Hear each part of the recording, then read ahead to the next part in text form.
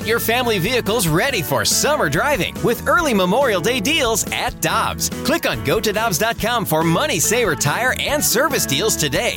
Dobbs, with 43 locations, real deals are always close by. When you need mealtime inspiration, it's worth shopping Kroger, where you'll find over 30,000 mouth-watering choices that excite your inner foodie. And no matter what tasty choice you make, you'll enjoy our everyday low prices, plus extra ways to save, like digital coupons worth over $600 each week. You can also save up to $1 off per gallon at the pump with fuel points. More savings and more inspiring flavors make shopping Kroger worth it every time.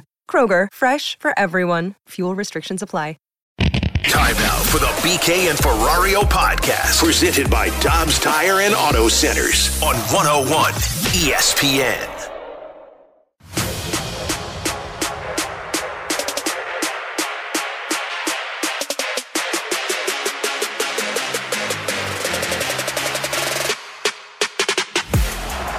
Quick throw. Tony's got it. Tony walks in. Touchdown, Kansas City. Blitz coming. Mahomes, man wide open. Touchdown, Chiefs and Sky Moore. Hurts, as all day. Now some rushers come. Going to throw it as far as his arm can take it, which is well short. And the Kansas City Chiefs have won Super Bowl 57.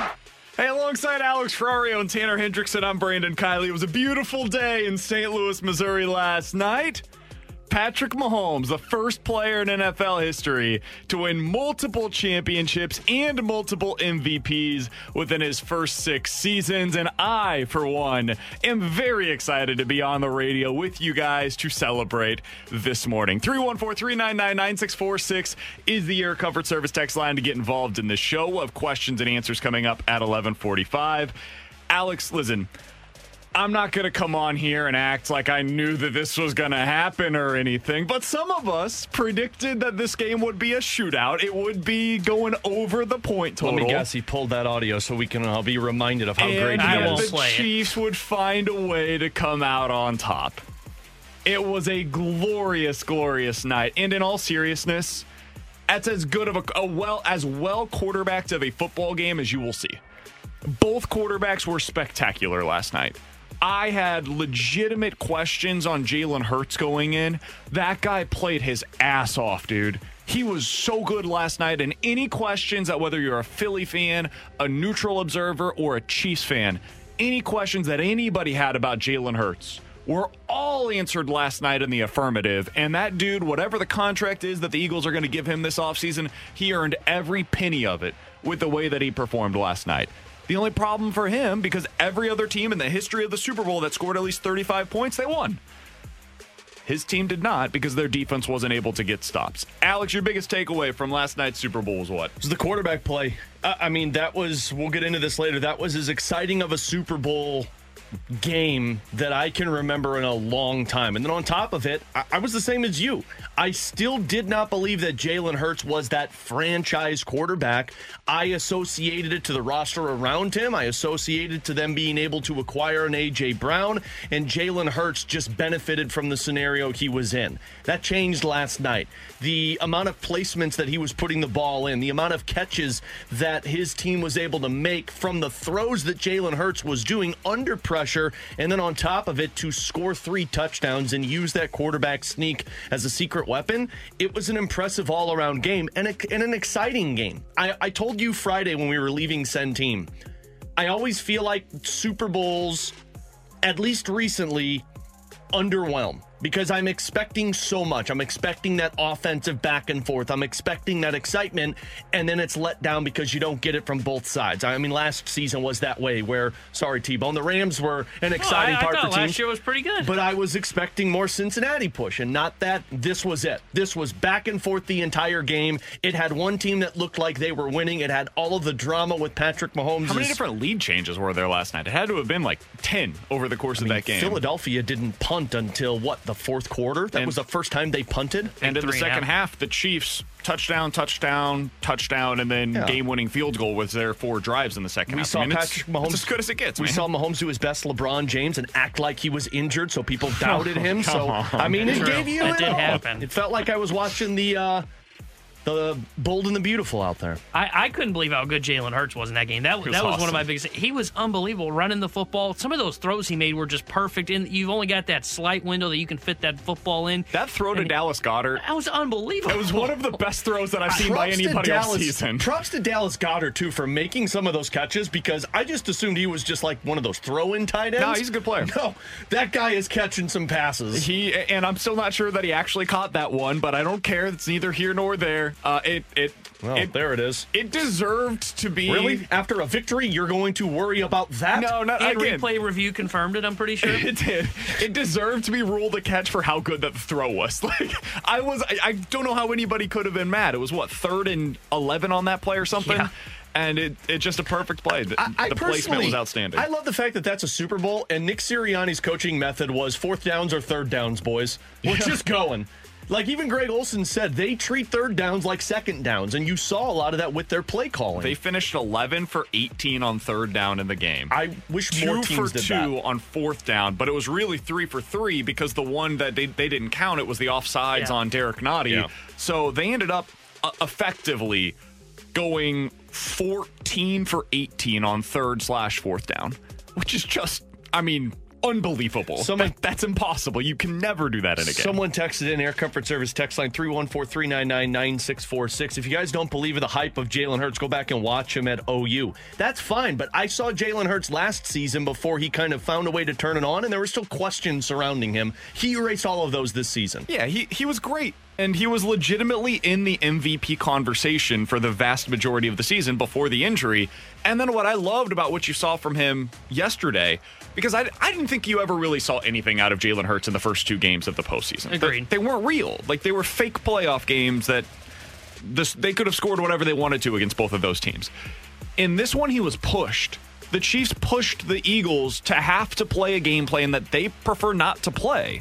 They were pushing the ball down the field regularly. They were, that looked like a real quarterback game. Yeah. That looked like we need you to have an alpha game tonight. And if you don't have your A+ game, we have no chance to win. And he basically gave it to him. Other than one bad fumble, he was damn near perfect in the game. And it just so happened that he went up against Patrick Mahomes, and sometimes you go up against one of the best to ever do it, and that's what happened last night. Yeah, and his defense last night, that was my biggest thing last night, because we talked about it going into the Super Bowl on Friday, was how is the Kansas City Chiefs line going to hold up against that Eagles pass rush? It did pretty well last night. To me, it was not a major issue. There were a couple 0 times. sacks. Yeah, there was a couple times where the pocket collapsed, but Mahomes, even with his limited maneuverability. Mobility. You got it. Did you just say maneuverability, like manure? Yeah, well, faked an injury. We can That's true. Call it that, right? He did act like he was hurt. I couldn't believe how easy the Chiefs' offense made it look against that Eagles pass rush, because I thought he was going to be under pressure all night long, and they weren't there. It was kind of non-existent, and really they didn't do that great a job against the run either. Pacheco had a really good second half. He was a big driving force. 80, 90 yards? Yeah, he was a big driving force in both of those touchdown drives where he was getting off the left edge, and then McKinnon, I think, broke a couple on there too. But I couldn't believe how bad the Eagles' defense was against the Kansas City Chiefs, because, yes, I know the Chiefs are going to get theirs, but I thought the Eagles would put up a better fight than they did. That's what we said last week. There was a real question of, all right, was the Eagles' defense a paper tiger? Were they the team that goes up against bad offenses and makes them look bad? Which is what you should do. Because when they went up against the Lions in week 1, they gave up 35. When they went up against the Cowboys when they had their starting quarterback, they gave up 40. When they went up against the Green Bay Packers, they gave up 33. When they went up against quality quarterbacks and good overall offenses, they gave up 30-plus basically every time. And that's what we saw yesterday. What we saw yesterday was that they were more a creation of they were a reflection of their schedule more than they were a legitimately elite-level defense. I still think, I don't want to take anything away from them, because what we saw yesterday was just an offense that wasn't going to be stopped with the Chiefs. And I don't think that's a bad defense by the Eagles by any stretch of the imagination. Sometimes the best offense, though, is able to just beat your best defense. You look at that matchup between Patrick Mahomes and Jalen Hurts, both quarterbacks under the age of 30. There was a lot that was made going into it of this quarterback matchup. Guys, now that we're coming out of it, I was trying to think today, we were talking about this a little bit before the show. When was the last time that we saw a quarterback matchup like that, where you had two guys under the age of 30 that were the driving forces behind their teams being in that game, or behind why they would have potentially won the game? I went back and looked at every recent, over the last 20 years, basically, matchup of quarterbacks under the age of 30. You guys tell me if any of these match up with what we just saw yesterday. 2020 was Jimmy Garoppolo versus Patrick Mahomes. Is that on the same level of what we saw last night? No. 2013, Kaepernick versus Flacco. I wouldn't put it there. No, it's not even close. No. 2011, Rodgers versus Ben Roethlisberger. Maybe you could argue that one. That would probably be the closest one to this. That was a fun matchup, so maybe. 2005, McNabb versus Brady. I think, again, you could maybe put that in a similar category. Oh, this next one is where it's at right here. 2004, Jake Delhomme, who was 29 years old, and it was basically the end of his career. You don't remember Jake Delhomme? Jake Delhomme is. Okay. Well, go back and watch the 2004 Super Bowl. You'll watch the end of Jake Delhomme's career, basically. Jake Delhomme fizzled away after that. That was against Brady. And then 2001, you had Trent Dilfer versus Kerry Collins. A very different NFL at that point in time. Kerry Collins, is he? Really? No. Oh, man. You were 1 year old during the Super Bowl. I know Trent Dilfer, but mostly for his analyst work after his career. You're fair. 1 year old during that Super Bowl, so I'll give that to you. And then Kurt Warner was 29 years old in the Super Bowl against Steve McNair when McNair was 26. That's probably the closest thing to what we have seen to this version of the Super Bowl. This just doesn't happen. Seeing two guys at this age that are this good this early in their careers. It's a matchup of the ages, guys. That's one that we are going to remember forever. And we'll talk later today about where the game ranked among the all-time greats. But that's one, when we look back 20, 15, whatever years from now, Tanner will remember who both Jalen Hurts and Patrick Mahomes are. But not Jake Delhomme. That was the first of potentially many. Let's get to this. We'll answer this real quick before we get to the other side. Guys, a lot of people are wondering if this is going to be a matchup that we see again. Do you guys think that we will see a rematch next year between these two teams? Yeah, the competition's going to be there for Philadelphia, as we saw in the NFC, and they have some big decisions to make with a lot of impactful players, but you can't deny what Jalen Hurts just did, and that offense is going to be in place along with Devontae Smith and A.J. Brown. So, yeah, I would say you're going to see that again. If you said over-under one time in the next 3 years, I'd probably take the over. I think I would, too. I don't know if it will be necessarily next year, because the Chiefs do have a gauntlet to go through still in the AFC. Philadelphia will be interested to see how the pieces move around them in the NFC, but I do think you're going to see that Super Bowl matchup of Hurts and Mahomes again at some point. I don't know when. I wouldn't say next year. I think something will change next year, but I do think we'll see it again. I think next year's got a chance, but it is so hard to make it back. I mean, Tanner, you've seen this with the Rams. Whoever your favorite team is, if you've seen them go to the Super Bowl, you know how freaking hard that follow-up season is. Guys get paid. There's a lot of decisions that have to be made. For the Eagles, they're probably losing, it sounds like, their offensive coordinator and Shane Steichen to the Indianapolis Colts. That's going to be tough for them to replace. He's an excellent play caller, a big part of what that offense is. And things are just going to get harder when you pay Jalen Hurts. So if you don't make it back next year, the following year, Jalen Hurts' cap hit's going to be like $40+ million. Franchise tag him. And then suddenly everything about your team building philosophy has to change from there. So I don't know. I would probably bet against it happening again next year, but will the Eagles and Chiefs meet again at some point in these two quarterbacks' respective careers? I would probably take that. Yeah, I think that it'll happen again because of how special Jalen Hurts appears to be. Coming up in about 15 minutes or so, we got to talk about Tanner's favorite player, Callie Rosen. We'll get to that coming up in about 15 minutes or so. Speaking of Tanner, I think we almost fought this morning. I'm not kidding. It almost came to fisticuffs. We're going to talk about the refs. Yes, we see all of your text messages. We'll talk about it next year on 101 ESPN.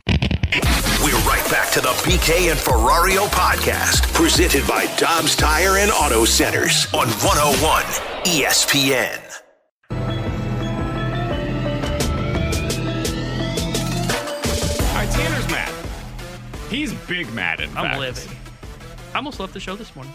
Because in his mind, the Eagles were screwed out of a Super Bowl. Alongside Alex Ferrario and Tanner Hendrickson, I'm Brandon Kiley. The big conversation point, because this is where we are as a country, after a all-time great Super Bowl, we're going to start with that one, is that, but the Eagles were screwed. That wasn't a holding. It was. It was a holding call. Now, you can argue whether or not it should be called in that spot after the way that they had been calling the rest of the game. That's totally reasonable. I get it. I might even agree with you on that scenario. But don't be like Michael Barkman, who went on NBC Philly after the game and said this. They get to a 3rd and 8 on the 15-yard line and an incomplete pass, and Carl Shepard's team with a bullshit call. I mean, utter, complete bullshit is unbelievable. It's inexcusable. You don't make a call right then and there. You don't let the game be decided by the officiating. And yes, it's true. The officials go both ways, and you got to rise above it. I understand. This is the freaking Super Bowl, and that should never happen. I'm going to be in the car. And that, kids, is what you call home bias. Michael Barkman was very upset after the game about what he called a BS call on James Bradberry. Yeah, not once, but multiple times. That audio courtesy of NBC Philly. If you missed it, and I don't know how you could at this point, the play that he's referencing, 3rd and 8, about 1:55 left in the game. Chiefs are at the Philadelphia 15-yard line. They're driving. Juju Smith-Schuster has what is essentially a whip route. So he's going in, and then he's going to come back on his way out. As he pulls back to the outside, James Bradberry clearly has his arm around him, and when you make that motion as a defensive back, it's going to be called. Whether or not it's holding or not doesn't much matter. It's going to be called. It's like when an offensive tackle gets the arms up around the shoulder pads. That's going to be called holding. Whether it was or not doesn't matter. It's the appearance that's going to show that to the referees. So that's what happened in the play. Let's hear from James Bradberry. He's the one that was called for the penalty. Did he think that it was the right call? I mean, that's not up for my judgment. I was hoping he would let it go, but of course, he's a ref. It's a big game. It was a hold, so they called it. Okay, so James Bradberry says it was a hold. Hold on, the guy that did it said it was a hold. He's not Tanner, mad about the you're call. still upset. Hold on. I'll give Tanner his shot, but I just want to present the other argument, just for argument's sake. Brandon grabbed more audio on his side than mine. It wasn't hard to find. Nick Sirianni, the head coach of the Eagles, who lost the game apparently because of this call. Nick Sirianni, how do you feel about getting screwed out of winning a Super Bowl? I know it always appears to be that it's one call that makes it's not what it is, right? It's not what it is. There's so many plays that contribute to the end result of the game. And today they were better than we were. So the guy that did the hold and the head coach of the losing team both said that's not what lost us. That's not what lost it. And Tanner's still upset. I'm being attacked. I'm done with it. We're not playing another cut because I have a point. That was here. it. No, there's another one on there. There's another one on my damn rundown. We don't need to hear Ryan Clark. We're good. Look, you can't make that call in that situation for me. Am I saying that's the call that ends up resulting in the Chiefs winning the Super Bowl? No, but to me, you can't make that call in that situation because the Eagles will get the football back. And to me, it robbed us of a great ending in that Super Bowl. To me, that's a kind of tacky call by the official there. This is playoff football. That's one that can't be called in the playoffs. If this was the regular season, okay, fine. This is the damn Super Bowl. I mean, you didn't call one that was obvious in the second quarter on Smith-Schuster across the middle. Smith-Schuster threw a tantrum on that one. That was holding. It was hold. That one was a hold. That one was clear and obvious. This one is not as clear and obvious to me. This one, I've seen the replay 10 times. I still don't think it's worth throwing a flag there. Is there marginal holding? Yes. Yes. But is it enough to throw the flag? No, in my opinion. It's the Super Bowl. Let them play. And Smith-Schuster didn't even react. He wasn't even looking for a call on that one. He was. My biggest issue in that situation is it should not be thrown there because the refs did dictate the Super Bowl in terms of, okay, now the game is over. In terms of, does Philadelphia win the Super Bowl if that's not called? I don't know. Probably not. They may not end up going down the length of the field. They don't have any timeouts. Who knows how that situation plays out? My biggest issue is that definitely just ended the Super Bowl right there on the spot with that call. And again, to me, it's such a ticky-tacky call that it shouldn't be called in the Super Bowl. I don't necessarily have an issue saying the Super Bowl was won because of the officials. No, I thought it was a great game, and I just felt like we got delivered a dud for an ending because of that call. To me, you can't throw a flag in that situation. It's like playoff hockey. I don't expect you to be calling those nitty-picky hooking and tripping calls, or not tripping, but hooking. But that's the problem, though, because let's take slashing, for example, because slashing by officials is anytime the stick hits the hand of a player, they're going to call it. Even if it's a ticky-tacky call, even if it's just a love tap, they're going to call it because that's what the rule is. I understand your sentiment of he didn't call it in the second quarter and he called it that one. That is an understandable gripe by a lot of people watching that game, but it was still a call. It was still the right call. You can decide if you want to throw it in or not. That's a personal choice, but he threw the flag because it was a call. Just like when a guy's going to get tapped on the hands, even if it's a playoff game in the third period and the power play leads to the goal, did he commit the penalty? Then it's a penalty. See, they don't call it as much in the NHL playoff time. They back away from those nitty-picky calls. That's the personal decision there. The problem with the second quarter one is that was the wrong call. There should have been a flag on that one. This one, to me, is not a clear and obvious holding penalty. Yes, it is holding, but does it take him off that route? To me, no. It 100%. He's not catching that football. That was good defense from Bradbury. He escapes that route. No, first of all, it's not good defense as a hold. Second of all, you don't know if he would have caught the ball because we weren't given the opportunity to see him catch the ball because he was held. The way that route works, Tanner, is you're trying to get a firm push in one direction, and then as you go the other way, you are able to slip past the defender. He is not able to slip past the defender when he's holding him with both arms around him like that, like a bear hug. It's a hold. Like it's whether or not you want to call it in that spot, that's a fair discussion to be had. But it is a hold in a typical spot in the game. And hold on one sec before we keep going here. I do also want to add this. It was not the only call that went against either team. There was a play earlier in the game in the third quarter where I do think Dallas Goedert got 1 foot down, then bobbled the football. It's on a 3rd and 8, I think it was 3rd and 9 maybe. Yeah. Bobbled the football, gets the other foot down, regains control of the football, and then goes out of bounds without getting that second foot down again. In my opinion, that should have been called incomplete. They called it complete. It happens. Calls go against you. You keep going on with that drive. They ended up scoring on that drive. There was another play. Nick Bolton hits, or a player hits the running back who's... Miles Sanders had it. Yeah, it was a throwback. And Sanders, I believe, fumbled the ball. I did too. And he ended up going and scooping and scoring on that play. Nick Bolton did. That would have been 7 points for the Chiefs. Again, the Eagles ended up scoring on that drive. That's a potential 10-point swing in the game. It went against the Chiefs. It was a bang-bang play. I could have seen it going either way. I totally understood if they called it a fumble. I get it. They called it incomplete. You got to keep playing. Calls go against both teams. What's frustrating to me is that we've had the same conversation after every single round in the playoffs. Oh, the officiating's terrible. I thought overall the officiating was pretty darn good last night. Agreed. If you want to disagree with one call that was made at the very end of the game, so be it. The official did not determine the outcome of that game. The Chiefs scored 38 bleeping points. The first 3 drives that they had in the second half, they scored a touchdown on. The last drive, they ended up getting that final field goal. The Eagles didn't do enough defensively to earn the benefit of the doubt. If you end up having that call in that spot because you allowed 38 points to the opposition, I'm sorry, but them's the breaks sometime. It was a good call in my opinion. If you disagree with it, that's fine. There were other calls you probably disagreed with as well prior to that point. They end up basically coming out in the wash. Chiefs didn't get that Juju call. That results in a punt on the next play. Then on this one, they did get the call against Bradbury on Juju, and it extends the drive. It all kind of came out in the wash, and the right team won yesterday as a result. My biggest issue is still the timing of the call. You can't make that you can't throw that flag on, again, a very yes, was there holding? Okay, I get it, but it's such a marginal call, in my opinion, to where it is so, again, to me, by the definition of the rule book, that is a hold. But I'm sorry, it's playoff football. There needs to be a little bit more leniency then given. What can you call? Like, what does it rise? At what point does it rise to the level of, oh, it's the final 2 minutes of the game, we can't call anything now? Are they like, what is the line?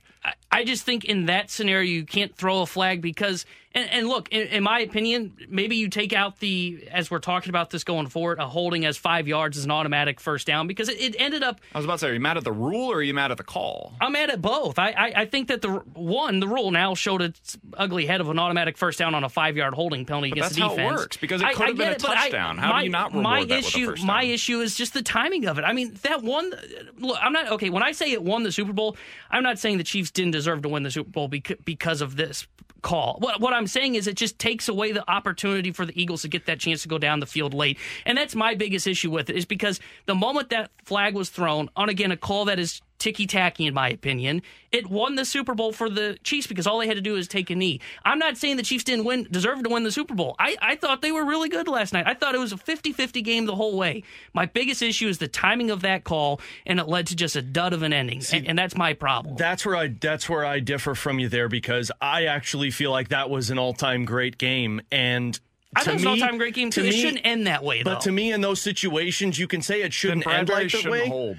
But look, the Eagles shouldn't put themselves in that position. The Eagles were up. The Eagles were dominating. They had like double the amount of possession time in the Kansas City Chiefs. And it's not like the Chiefs were awful in the second half and that one play gave the Chiefs the opportunity to win the game. The Chiefs came from behind by a lot. They were down by 10 at halftime. They dominated that second half. And so they didn't win the game because of that call. Like the Chiefs were awful that game and the Eagles got screwed over. The Chiefs dominated and they just took advantage of a blatant call that you can decide if it is or isn't. But to me, that was a game that was exciting from start to finish, and it didn't dictate the outcome of that game. It just kind of put Philadelphia in a bad spot. But Kerry Davis said it earlier today, and I saw him post it last night.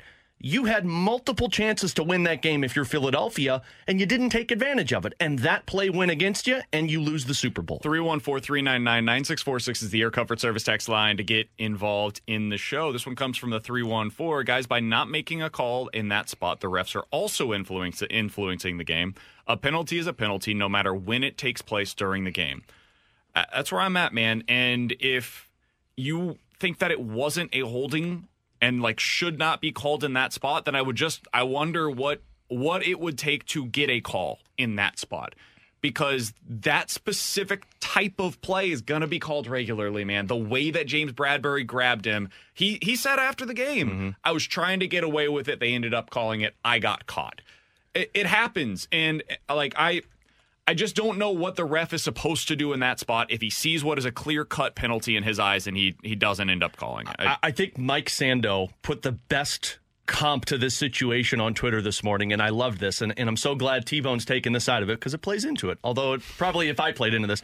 Mike Sando said it's like driving 65 in a 60 speed limit. Yeah, it's speeding, frequently not called, so then why are you going to call it there? But he said on the flip side of that, usually the people that drive 60 in a 60 speed limit zone want guys who are driving 65 to get that parking ticket. They're the ones that are complaining. From the 618, guys, there's total KC bias on the radio right now. The Sanders call was the correct one. It was an incomplete pass. The Goddard call was the correct one. It was a complete pass. Nothing against the Chiefs in that game. They didn't do anything wrong, but let's be real. The refs definitely botched this. All right. If that is what I think, it's not even so much about that call or this specific discussion for me as much as it is this has become what we talk about in the NFL now.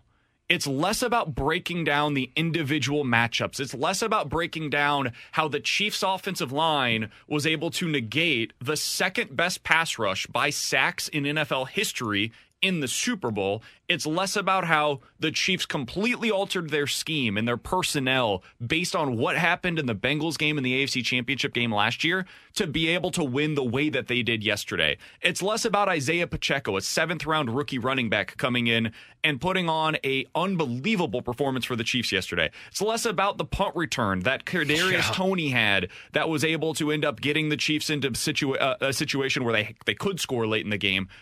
Not all of that is being put to the side because we want to talk about a call, because that's the easy thing to do. It's easy. All of us can sit there and watch that specific play and know exactly what happened and where we stand on it. That's easy. Let's break down the football again, man. We've become lazy with our analysis of what football is and what we watch on Sundays every single week because it all comes back to, yeah, but look at that bad call. No, let's actually discuss the football that we watched over the weekend. It's why I didn't want to open with the referees today, because I think we're losing sight of what will go down, honestly, will go down as one of the best Super Bowls in the history of the league.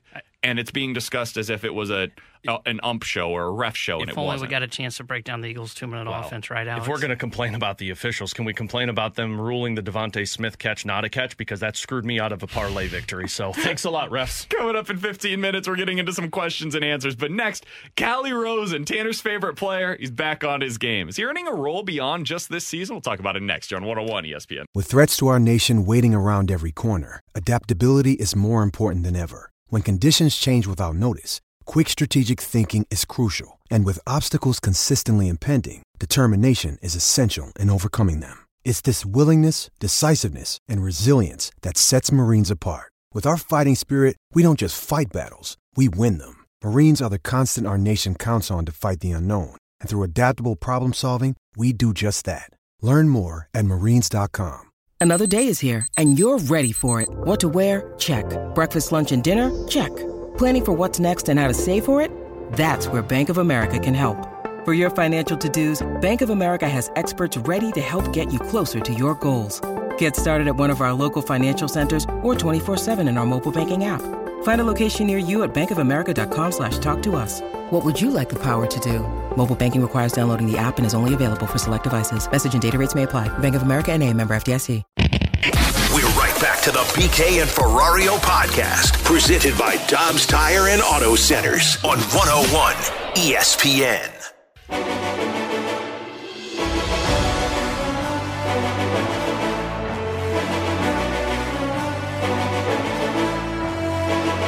Blues bring it in, they shoot, they score! What a rush up the ice, Joe. They bring it in, and Callie Rosen finishes it for the Blues. Back to Kyrou to the goal with it. Had to hand it off. Rosen again. He scores! 2 in a row for Callie Rosen. 5-2 Blues. Alongside Alex Ferrario and Tanner Hendrickson, I'm Brandon Kiley. I promise we're all friends still here on this show. Debatable. I'm Brandon Kiley. It's BK and Ferrario here on 101 ESPN. T-Bone and I would like you to think that we're all still friends on this show. Blues with a 6-5 overtime victory on Saturday against the Arizona Coyotes, a game that saw a lot of ups and downs for the Blues, but we don't have to talk about that. Let's just talk about the ups for right now. And that's Callie Rosen, who finished the game with another 2 goals, Alex. And at this point in the season, he is on pace for 10 goals, 27 points.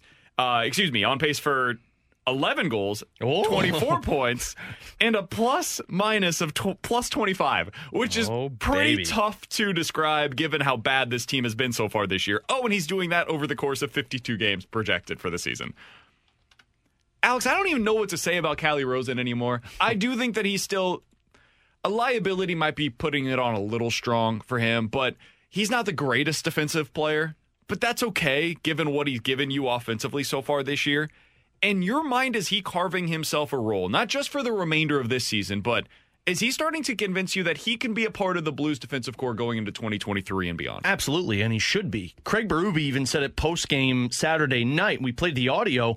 He was asked the question, why is it that Callie Rosen can't seem to get sustained opportunities in the lineup? Because he's been in and out of the lineup a lot. And Craig Berube said, I don't know, but we need to play him more moving forward. And that's what they're doing. They had their practice earlier this morning. Callie Rosen was on the third pair again with Tyler Tucker. Here's the issue with not having Callie Rosen or having Callie Rosen out there and not having an Bortuzzo in the lineup. You lose penalty killers. But Callie Rosen, who is playing the most average ice time of any NHL season, now granted he's also playing the most games of any NHL season, but how he's played this season, he deserves a deeper look in certain areas. He deserves an opportunity to be on the second power play unit. He deserves an opportunity to be playing on the penalty kill to see how he is. If I'm Craig Berube and I'm Doug Armstrong, and the rest of the season is an evaluation, we all know how the outcome is going to be.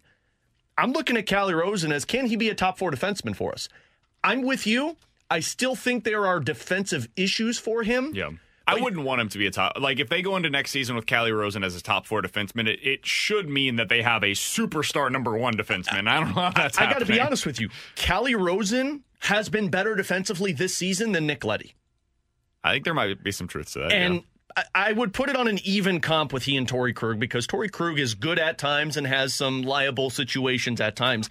I don't think he's all that different than Torrey Krug in terms of what their their playing styles are. And that's a problem because one of them is making $6 million more than the other. And that's why I'd be doing this and looking at this and saying, like, we need to get this guy more ice time, because if I do have an opportunity to attach draft picks and maybe make some type of move to free up some cap space, if Calle Rosen can be a power play guy and a top 4 defenseman, because Torrey Krug doesn't play on the penalty kill. Torrey Krug's a power play guy. If Calle Rosen can be this for me, then, yeah, I'd like to see what we have here in terms of depth, because you've got Tyler Tucker also. I think it's another reminder of what the issue was in last offseason.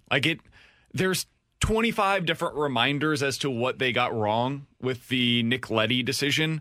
They bought in, and this is part of my concern about the Calle Rosen thing, but they bought into a small sample size of slightly above average defensive play. That was way outperforming any of the underlying metrics when it comes to what Nick Leddy did for the Blues last season. He was pretty good for them. He definitely helped them overcome some of their issues because of his exits out of their own zone. But giving him the 4-year, $4 million deal per year was too much. It was a reflection of something that wasn't real, and now you're kind of paying for those sins by not having David Perron on the roster and instead having Nick Leddy. I would rather have Calle Rosen in that spot. I don't want to make the same mistake with Rosen. Now, the nice thing is he's already under contract next year for $760,000, so you're not going to double down with a big, massive contract extension for him. But I don't want to overextend what he is as a player. I think he's a really good sixth defenseman. And if that ends up being what he is, that's a win. He's a 29-year-old journeyman NHL defenseman who ended up coming in and giving you quality minutes. If that's all he is moving forward, you did well here. You found something that nobody expected you to. So that's where I stand on him, and I don't want to make it any more than that. It is a little concerning, though, that your other 2 left-handed defensemen that you're paying a combined $10 million, I think you could put his body of work up this year against either of them, and I don't think that it's a whole lot different. That's what the eye-opener should be this season for Doug Armstrong and Craig Berube. What does it say that Calle Rosen, who in any scenario is a third-pairing defenseman for a team, is playing better than our other top 2 defensemen on the left side? Because you have forgive me if this is the improper way to use this word, but you have a glut of left-handed defensemen right now. Scott Perunovich is now doing a conditioning assignment. You'll have Scandella back. You've got Tyler Tucker, who they want to see play, and you've got Krug and Leddy and Calle Rosen.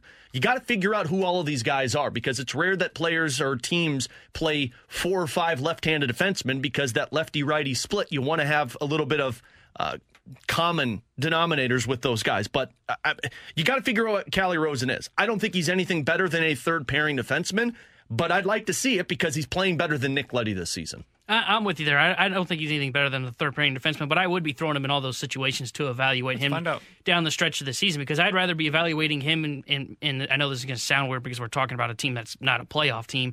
I'd rather be evaluating him now so I can know what he is going into the offseason, rather than what the Blues had done like last year, where it was evaluating Mikkola in the first half of the year and then had to make that move to Nick Leddy in the second half at the NHL trade deadline. I agree. I think his ceiling probably is just going to be kind of that third-pairing defenseman. But you know what? Throw him on the power play. Let's see. Can he end up showing us more than what we think we have here? I don't think he would. I think he would settle with the decision. All right, we do have a solid 6 defenseman.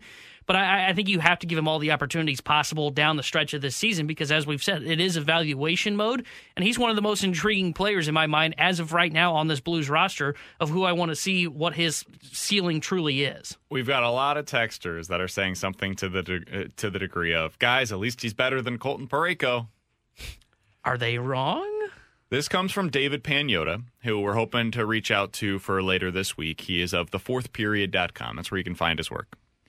Quote, with the spotlight directed at the Blues lately, specifically on Barbashev, O'Reilly, Achari, Thomas Greiss, etc., there are some whispers around the league that a couple teams have been aggressively poking around on Colton Parayko. Again, that comes from David Pagnotta, reporter for The Fourth Period. Alex, I remember it was roughly this time last year that we started to hear similar types of reports about Jordan Binnington. Would the Blues consider listening on Jordan Binnington? Is he going to be on the move? Is Toronto going to make a play for Jordan Binnington? And the end result was, no, he wasn't traded. And then he ended up coming in for the postseason, and we all knew at that point in time, okay, yeah, Binnington continues to be the franchise goalie moving forward for the Blues. Is that the same vibe you're getting around the Colton Parayko thing? Do you think there is any legs to this? How do you read this report from David Pagnotta? David Pagnotta is great at his job, and he is tied in. I don't believe this. I would say you're spot on with the Jordan Binnington comp. I think that's what this is. I'm sure a couple of teams have probably called and said, hey, your team's bad right now, Doug. You looking for Colton Parayko? Don't do it is what I would say. Really? I know, T-Bone, you're one of these people, and I'm sure there's a ton on the text line that would say it. I wouldn't do it. I think you would regret trading Colton Parayko, and I know it's because of the 7 years and the $6.5 million. You took the words right out of my mouth. Colton Parayko goes, and I'd be curious to hear who those teams are. Are they underwhelming teams that are looking for better play from their defense, or are they playoff contending teams? My guess would be playoff contending teams, because teams that are bad right now aren't pursuing a long-term contract with a defenseman.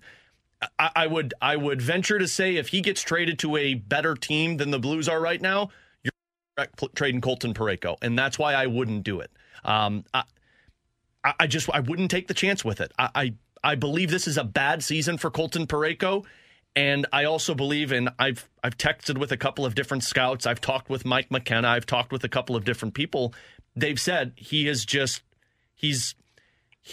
been in an unfortunate circumstance with an unfortunate team this season. And you wonder if it can get better moving forward if Doug tries to shake things up with the defensive core. There are two reasons that I don't necessarily buy into this report. And I agree with you. David Pagnotta is really tied in, so I don't want to truly discredit his reporting. But one is I don't think this is a move that would happen in season with how long-term a contract it is and trying to make this deal with $6.5 million cap hit. Could I see this in the offseason? Sure, but the other part of the reason I don't believe this report is I'm flabbergasted a team would be calling the Blues about Colton Parayko right now. Not just calling, quote, poking around aggressively. Yeah, I'm flabbergasted. I can't believe you that. used flabbergasted. Thank you. I can't believe a contending team would be calling about Colton Parayko, because I don't think this is just a bad year. I think Parayko is truly a second-pairing defenseman. I don't think a team would want him on a 7-year deal or $6.5 million AAV. This is multiple years in which Parayko's been a disappointment in my eyes, and really last year the first half of the year was a disappointment. Only to talk about small sample size with Nick Leddy, were they overachieving. So I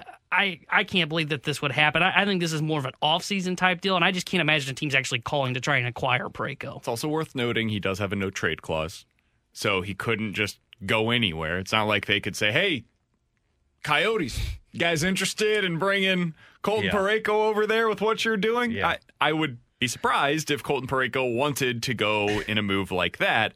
So he's going to have some say here if he was to actually be on the move. I'm not buying it now. I do tend to believe that general managers like Doug Armstrong that are good at their job, I think Mo did this during the offseason, I think they start setting things in motion before they make an actual move. So, I think John Mozeliak this offseason had some conversations with teams about starting pitchers that could lead him to be better informed by the trade deadline of what those teams might end up being looking for.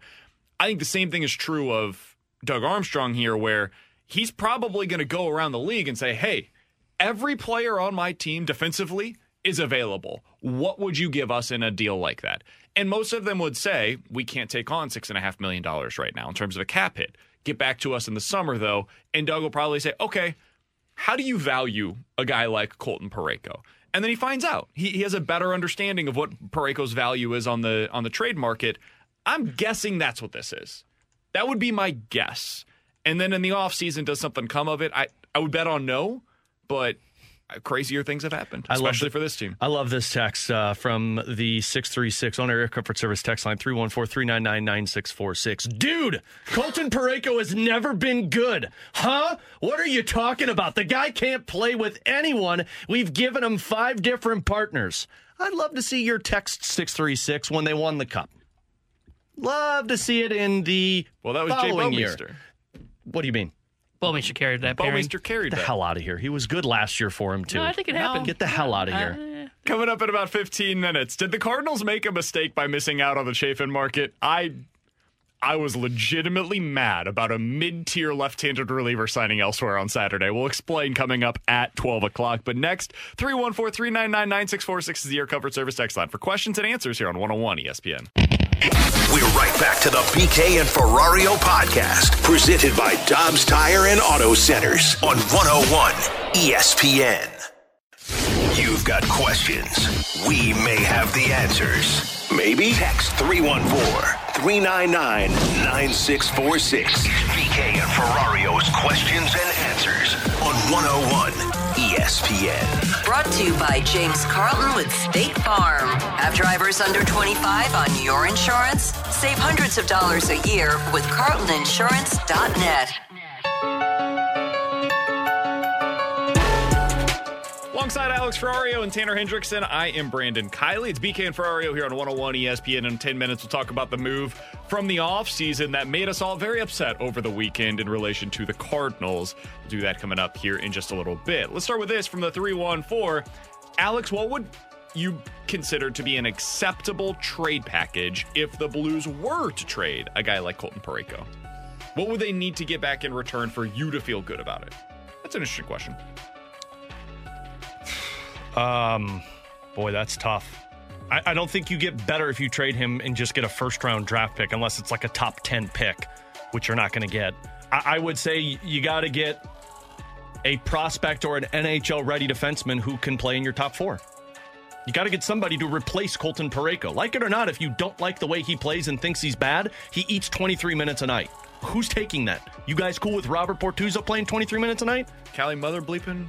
Well, Rose? Guess what? He's a lefty. I'm in. He's a lefty. That's all right. He can play offhand. Yeah. You got to get Justin something Falk did that for a year. It went really well, right? If you trade him, you're not leaning into we're retooling this team so we can be competitive next year. You're leaning into we're about to hit a rebuild. And trading Parayko? Yeah. See, I think it's part of the retool. No, it's That's not. where we did. Yes, it is. I think you'd move Sound one like of the the defensemen. stupid text line talking right now. I think you move any of the defensemen, you call it part of the retool because they have to shake up the defensive core somehow. And I think Parayko falls into that category of he can be moved if you get the right deal. Now you pissed me off. Now we're going. We're going down this road. It can be. We're going down this road. I agree with you. It has to be probably an NHL ready defenseman that comes in return, and a prospect. And I think I don't even think you have a pick that's brought in. I think you're attaching a pick to send him out because of his contract. So I think he's part of the retool. You trade him. Now I'm T-Bone with the officials. Everybody's getting Only mine's upset a good today. take. Tanner's is a bad take.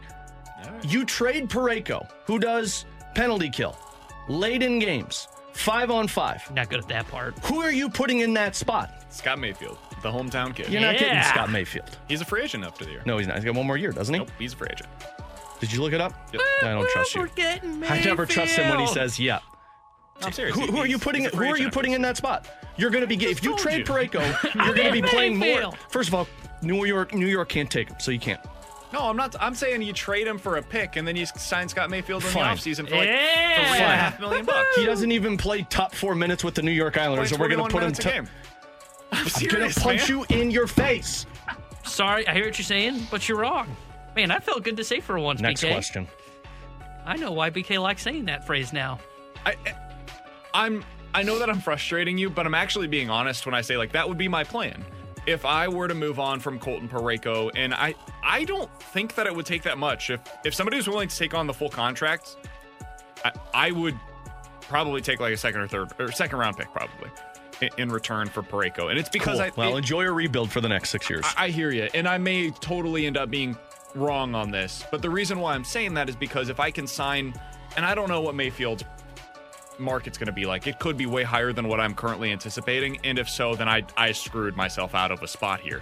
But let's say it's $3.5 million. I can get him on a 3-year deal. He's 31 years old next year, something like that.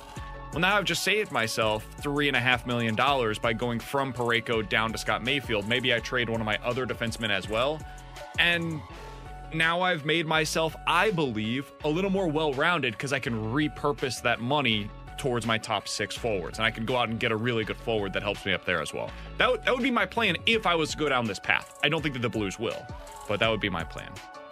And then I would probably go into a rebuild. 314-399-9646 is the Air Covered Service text line for questions and answers. Guys, who would you rather have if you were starting a football team? Young Brady or young Mahomes? Do I know what the outlook is for Brady? Do I know, his future? Is that my future? No, you just know I'm getting one of these two guys. Let's say after Brady won the third. So this is 05. So he's really good. You get young Brady at that point in his career, or young Mahomes where he's at right now, because that's kind of similar timelines. I know this is going to sound crazy, but I think I would go Mahomes. I would too. Just the mobility, the ability to win. Brady had it all, and Brady did it with very little. But you also asked the question, how much success was with the head coach? And I guess you could do that with Mahomes. But I think how Mahomes plays as the quarterback, I would go him. It does feel weird to say, but I think I'm with you in terms of taking Patrick Mahomes, and I think it is because his mobility. I think you have to have a mobile quarterback in today's game to win, unlike in the early 2000s in Brady's career, where it was still the quarterbacks were sitting in the pocket, they can make plays. And look, I'm not saying Brady would be like, the Carson Wentz if he were to be playing in his prime in this era. No, he'd still be really good. I just think that mobility takes you to a whole nother level. I mean, you saw even yesterday on one bad ankle, Mahomes' mobility was a difference maker in that football game. So I just think the mobility is so key now at that position that I would lean towards taking Patrick Mahomes. I also just don't respect cheaters. 314-399-9646 is the Air Comfort Service text line. Guys, are you going to be doing your 20 most important Cardinals for this upcoming season the way you did the last couple of years? We are. I think we're starting that, in the next couple of weeks? We're not starting it this week because I haven't put it together yet, which means I'm going to forget somebody on that list. I can't wait for him to forget Wilson Contreras. It's going to be great. If he has a season like Yadier Molina does last year, then I will be spot on. In his defense, was he wrong last year about leaving Yadi off the list? He ended up being right. Final question here. Guys, what did you think of Mizzou's crazy week last week, especially coming off of the win against Tennessee? Tanner, okay. Are you surprised they didn't end up in the top 25? The top 25 just came out, and they were kind of in the others receiving votes category. I'm a little surprised by that. That list is ridiculous. I'm not even saying they're like one of the 25 best teams necessarily, but they definitely have a top 25 resume. You just took down a number 6 team on the road. Albeit it was a buzzer beater, but it was a number 6 team on the road. And you're not going to put them in the top 25? I'm a little surprised by that. I mean, they have wins over Iowa State in the top 25, Tennessee in the top 10, Illinois. Like, they've got some big-time wins now on the season. Am I surprised a little bit? But I think the AP rankings sometimes get, like, you look at Mizzou in conference play, 7 and 5. Those middling teams sometimes get hurt by that because the Big Ten is loaded. I've said this all year. But there's a lot of teams that are sitting in the middle of that pack around. I think it's the 7 and 5 record, too. I have to go back and look. But a lot of teams sitting in that middle pack where they've got barely above 500 in conference play and they get hurt in the AP rankings poll. So are they top 25 worthy team? I would make the argument yes. Am I surprised that they're not in? Not really, because I think a lot of people just kind of look at them from afar and can like, 7-5 in the SEC? Oh, nope, sorry, not a top 25 team. Coming up in 15 minutes, we'll play a game of in or out. We'll see if Alex is in or out of the studio at that point in time. But coming up next, did the Cardinals make a mistake by not getting more involved in the Andrew Chafin market? I think the answer is a resounding yes. What happened here? We'll talk about it next here on 101 ESPN. We're right back to the BK and Ferrario podcast, presented by Dobbs Tire and Auto Centers on 101 ESPN.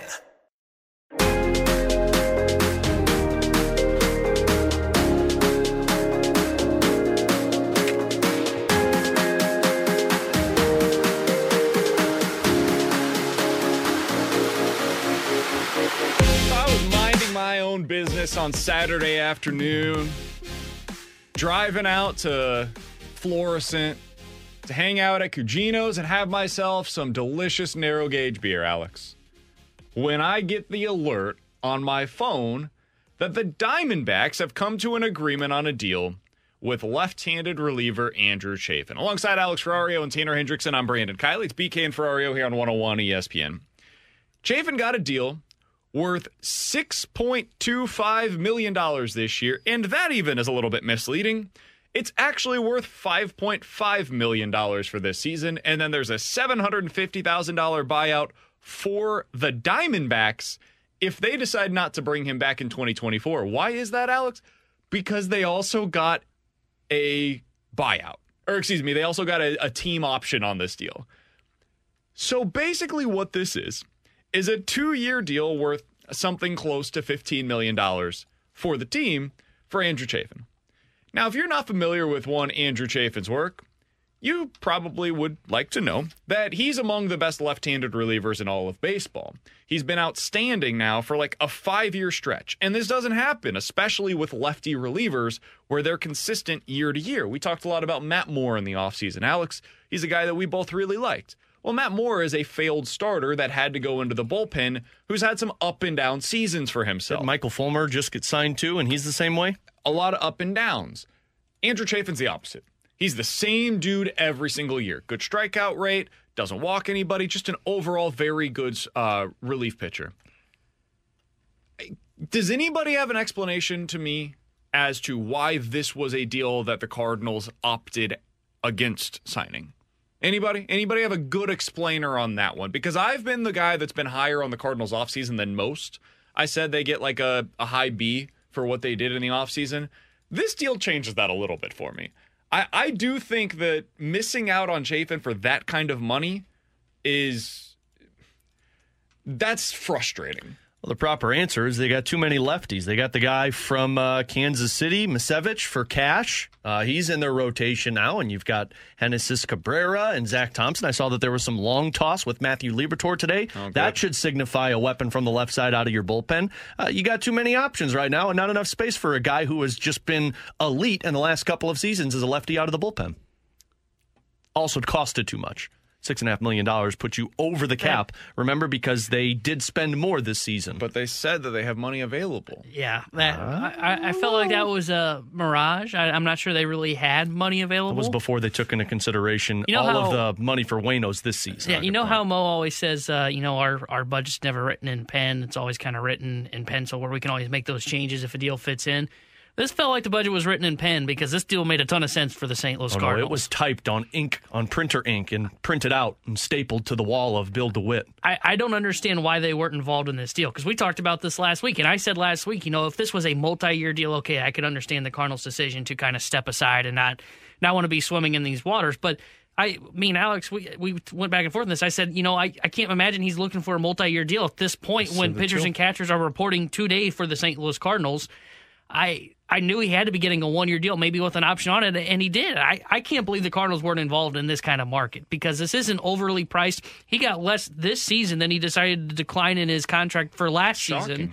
I don't understand the decision not to be involved because they are missing swing and miss in the bullpen still, in my opinion. They've got a couple of guys they're going to gamble on, like a guy that was pitching the Mexican League last year in the Rule 5 draft that they got in Rodriguez. I just think you could have added certainty on this kind of a deal, and it would have made all the sense in the world. He slides into that 7th, 8th inning role for the St. Louis Cardinals, being from the left side. You can pair him with Gio, and you can kind of go between those two for that 7th, 8th inning role. I don't understand why they had no interest in this deal. He was almost one of those that felt like we've been talking about him since the beginning of the offseason, which we hadn't been, but it just felt like one of those where it made sense the whole time, and I expected to get a notification on my phone, hey, the Cardinals signed Andrew Chafin.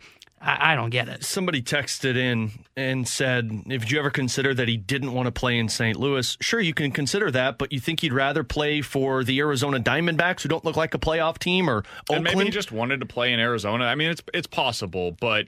You'd imagine a guy like him, though, at his age, 32 years old, coming off of one of your best seasons, or the last couple of years, one of your best seasons. Oh, by the way, also the catcher he threw to for a couple of years is on your team. That's a good point. He'd want to go to a team that's got a chance to win, and if a team's going to offer you that money, why wouldn't you go there? And let's operate under the assumption that he wasn't like opposed to playing in St. Louis. And I don't know if that's the case or not, but somebody on the text line says, guys, weren't Cecil and Miller both good options when the Birds signed them as well? They both also had consistency. Yes, and if those were one-year deals, they would have been fine. The problem was that it was a multi-year agreement for both Cecil and Miller. Those were both 3-year contracts, if I'm not mistaken. This would have been for 1 year, and then the Cardinals had the option to bring him back or not in 2024. You mentioned, Alex, that they've got a lot of left-handed relief options going into next year. And you're right. I count at least 7 of them that are going to be competing for a spot on the Major League roster probably on opening day. Can we go through these real quick? Just scale of 1 to 10. Super simple scale. 10 being the highest, 1 being the lowest. What is your level of confidence on these guys being reliable, high-level relievers? Like, you feel like they can be a legit number 1 left-handed option coming out of the bullpen, all right? Scale of 1 to 10. Genesis Cabrera, what is your level of confidence on him? 6. 3. Yeah, mine's at like a 4 because I have no idea what he is at this point. Matthew Liberatore. 0. 2. Oh, can we say 0? 1. Yeah, I'm at a 2. Misevich. 0. 0. I'm at like a 2. Packy Naughton. 1. Yeah. 3. Can get 2. lefties out, can't get righties out. Yeah, maybe like a 3. I'm at like a 4. If you got a big left-handed spot coming up in the order, I don't mind Naughton. Jojo Romero, I would be at the same. I would be at like maybe a 4. like a 5. I'd still be at like a 1. Connor Thomas, your boy. 10. No, in all honesty, probably like a 3 or 4. Just haven't seen him, don't know. Yeah, I mean, Mine's like a 5. I can't put confidence if I haven't seen him. And Zach Thompson would be the final one. That's the other left-hander. Put that at about a 6. I'd Right there with Genesis 6, Cabrera. 5-6 would be my range on Thompson. So the guys that we're the highest on are Genesis Cabrera and Zach Thompson, both of whom are complete wild cards in your bullpen going into the season. So as much as, yes, they do have options, they have competition for that spot, they don't have any dudes. And if you're going to get into a season and you have nobody that you for sure can rely upon, it's going to take you some time to be able to figure out who that guy is. And I do think there is value to just knowing what your team is early in the season, especially when you have so many questions elsewhere. I like that they have a 5-man rotation, that they're not trying to figure out on the fly who's going to be in it going into this season. Last year, you didn't have that. Jordan Hicks was like trying to work his way up by the time that we got into the regular season. Last year when it came to your outfield, you didn't know what was going on there, but you pretty much knew what your bullpen was going to be. This season, I've got real questions about the bullpen. I've got questions about the outfield mix going into the season. I'd rather be able to fix one of those going into the season, and it doesn't seem like they're going to. So when I saw that Andrew Chafin was signed elsewhere, we've said all offseason, if you're mad at the Cardinals, be sure to say what you're mad specifically about. Who did you want them to sign that they didn't sign? I've made it known the guy that I wanted them to sign was Carlos Rodon. I don't think you wanted to sign here. I think you wanted to play in New York. This is the one. This is the one now that I'm going to be looking at all season long. If the Cardinals' left-handed relievers fail, they are not as good as the team is expecting them to be. This is one we're going to look back on and say, you could have just had him. And instead, they're probably going to be sending prospects somewhere at the deadline to be able to get somebody probably that shows Arizona up the bullpen. to get Andrew Chafin. It's just so frustrating, man. It seems to happen every year. All right, coming up in 15 minutes, where did that Super Bowl rank among the best that we've seen over the last 20 years? At least one ESPN columnist said that it will go down as the best. I'll tell you who that was coming up in 15 minutes. In or out coming up next. We're right back to the BK and Ferrario podcast, presented by Dobbs Tire and Auto Centers on 101 ESPN. Come on, man. Are you in or are you out? It's in or out with BK and Ferrario.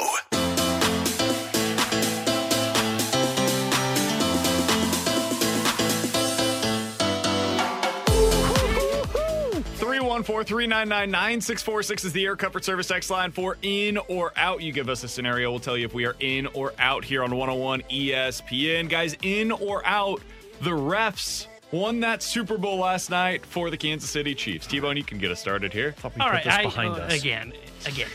I don't think that Super Bowl There's a Pareko coming next, was isn't there? determined completely by the referees.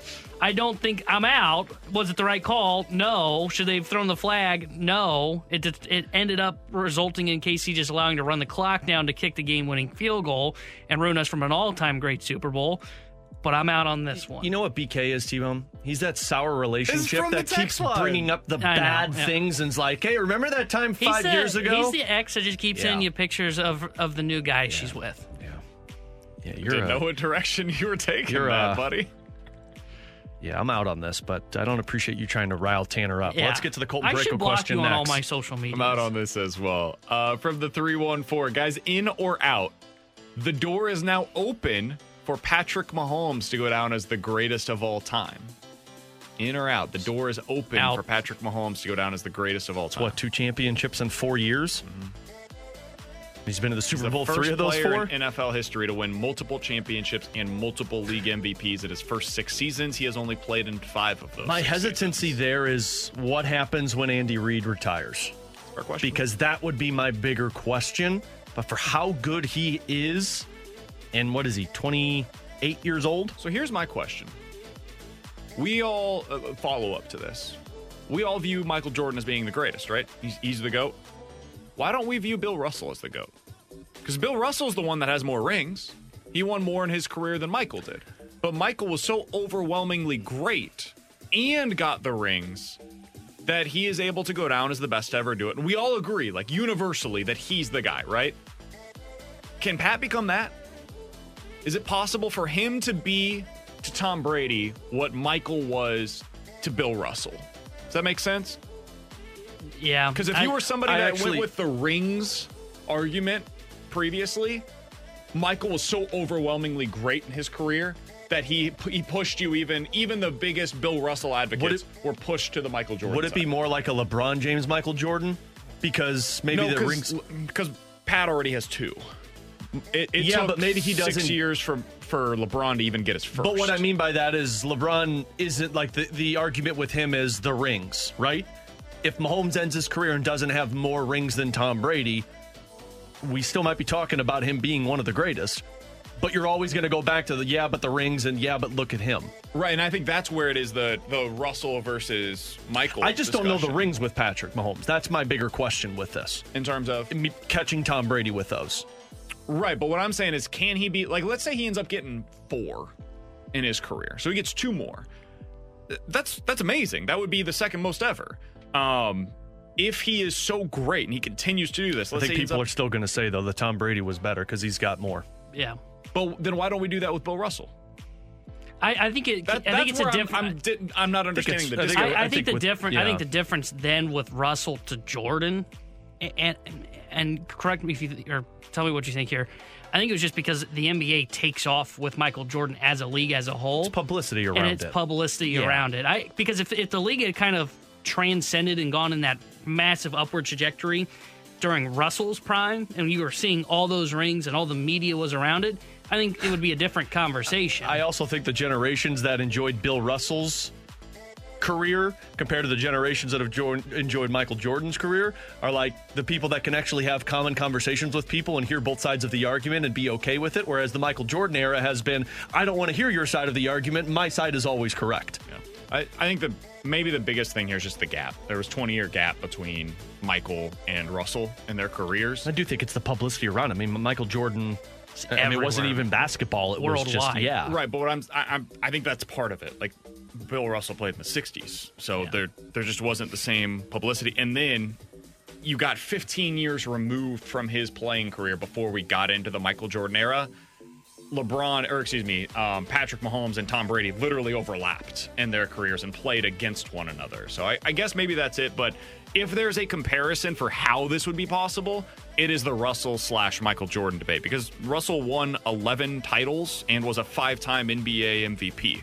Like, he was the greatest of his era, and everybody agreed that is the guy. And then Michael just was so much better that he became the guy. 314-399-9646 is the Air Comfort Service text line for in or out. Guys, in or out, the Eagles are more likely to get to the Super Bowl next year than the Chiefs. This is an interesting one.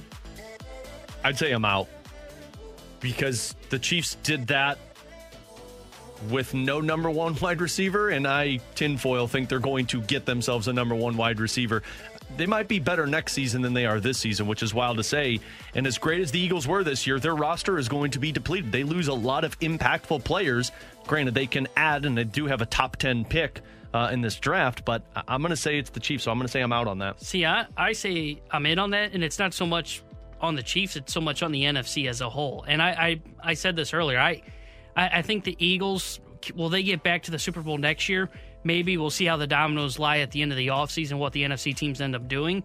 But even if two teams have a great offseason in the NFC, to me it compares nothing to the AFC. The AFC is a gauntlet. And even if the Chiefs add a number one wide receiver, it is still going to be tough to get past Joe Burrow, who is still getting better, Justin Herbert, who is still getting better, Lamar Jackson, if he's healthy, Baltimore is going to be back in the conversation. Josh Allen, I haven't even mentioned. If he quits turning the football over, it becomes a different conversation about the Bills. I just think it's so much tougher to get out of the AFC already before looking to see what the dominoes occur through the offseason, that I would just, right now, I would say take the Eagles side. I think that NFC is going to get better too, though, and looking specifically at the Lions. I don't know if it can get to the point where we're at in the AFC, where we're talking about, 5 of the top 6 quarterbacks are in the AFC? Yeah. I can't see the NFC changing that much. I actually agree with Tanner. It's about the competition. There are just so many better teams in the AFC than there are in the NFC right now, and there's quarterbacks that I trust, and it's really hard to do this again. So if I was to bet on one of these two teams to make it back, it's about competition more than their respective teams, because I think the Chiefs are going to be better next year than they were this year. I think this was This was the year where they were supposed to be like retooling, and it ended up with them winning a Super Bowl. It's like some of those Patriots teams in the late 2010s where it was like, wait, this was supposed to be a down year for them. That last one that the Patriots won against the Rams, that was a quote-unquote down season for the Patriots, and it was a Super Bowl win. That's how this was supposed to be for the Chiefs. So I could definitely see them back in the game. There's just such better competition in the AFC. The Bengals are going to be really good. The Bills are going to be awesome once again. Maybe the Chargers finally figure things out. I think if the Ravens get this thing back on track, they could be very good again Rodgers next year. could be coming to the AFC. Yeah, there's a lot of teams in the AFC that you could look to. Can I throw one at you guys? Please. In or out, you've cried at something the way Nick Sirianni cried at the national anthem. Never. I'm in. What did you cry? Yeah. Marley Game and 7? me. No, Marley and me. Oh, that's fair. Hey, I'm not going to criticize, man. I cried during Bawled Marley. my eyes out at that. No, I didn't cry at the Notebook. No. Bawled my eyes out at I Marley haven't and me, seen though. the Notebook. I don't know Dear if I've John, cried that like didn't get you? I haven't seen Dear John either, man. What kind of movies are you watching? A lot of them, man. Nicholas Sparks, he gets me. Coming up in 15 minutes, Okay. we'll dive into So the you're junk in? drawer. But next, nobody's surprised by that. Where did that Super Bowl rank among the best that we've seen over the last 20 years? We'll talk about it next year on 101 ESPN. We're right back to the BK and Ferrario podcast, presented by Dobbs Tire and Auto Centers on 101 ESPN. Here we go. Hurts has all day. Now some rushers come. Going to throw it as far as his arm can take it, which is well short. And the Kansas City Chiefs have won Super Bowl 57. That's what it sounded like on Fox yesterday as the Chiefs win the Super Bowl. Earlier today, Seth Wickersham wrote this. Look, I get it. If you're a Giants fan and you think that Super Bowl was the greatest ever, if you're a Niners fan, you think your Super Bowl was the best ever, that's fine. You could go on and on with any winner with a legitimate argument. But I'm sorry, this one, the Super Bowl that we saw on Sunday between the Chiefs and the Eagles, is the greatest ever. Again, that came from Seth Wickersham. That was not my words. That was Seth Wickersham's words, he wrote over on ESPN.com. And Seth has been writing for 20 years on the NFL. Alex, I wanted to take a little bit of a look back to kind of put what we witnessed yesterday in perspective. Sometimes we fail to do this. We just say everything that we saw the latest is the greatest. Yeah, and Tanner. That's what Seth's doing here. Oh, I wouldn't be saying that. I went back through all the Super Bowls since 2000 to kind of put together what I think is a list of the best Super Bowls that we've seen in that stretch. Man, I will start with this. We've seen some damn good ones over the last 20 years. You look at most of the Patriots, most of them were pretty excellent, the games that they were in. Rams versus Pats in 2001. I know. But an all-time great Super Bowl nonetheless. Patriots versus Eagles in 2004. An all-time great Super Bowl. You had the Terrell Owens performance on a broken leg coming back for that one. Patriots versus Giants in both 2007 and 2011. Both great games, but more great finishes than great overall games, in my opinion. Steelers versus Cardinals, one of the more forgotten Super Bowls that we've had in the last 20 years. That was an all-timer in that Warner one. year. The Patriots versus the Seahawks, of course, that was the interception at the goal line. And then the Patriots versus the Falcons, 28-3. And then there's last night. When you hear those games, Alex, where would you stack it up? What would you have definitively ahead of that? I don't know if it would be the best because there are a couple of those games that, I mean, the final play, I mean, the hands are on your head immediately. Like, I'm thinking of that pick in the end zone by Malcolm Butler. I couldn't believe that took place. So that one stands out. That Cardinals-Steelers games, you're right. People forget how great that one was. The Giants' victory over the Patriots, that was one that I still remember to this day.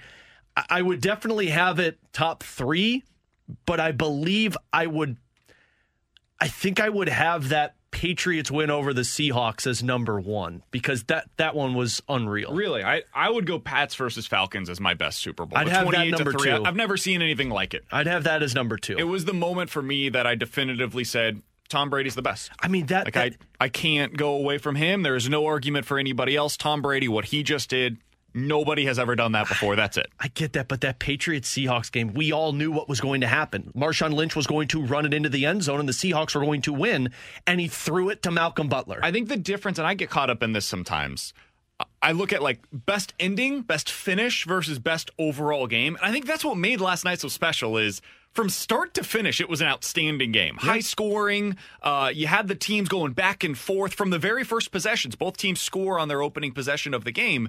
So that's what made it so much fun. And that's where I do come back to, like, the Patriots versus the Falcons game. I thought it was over in the second quarter.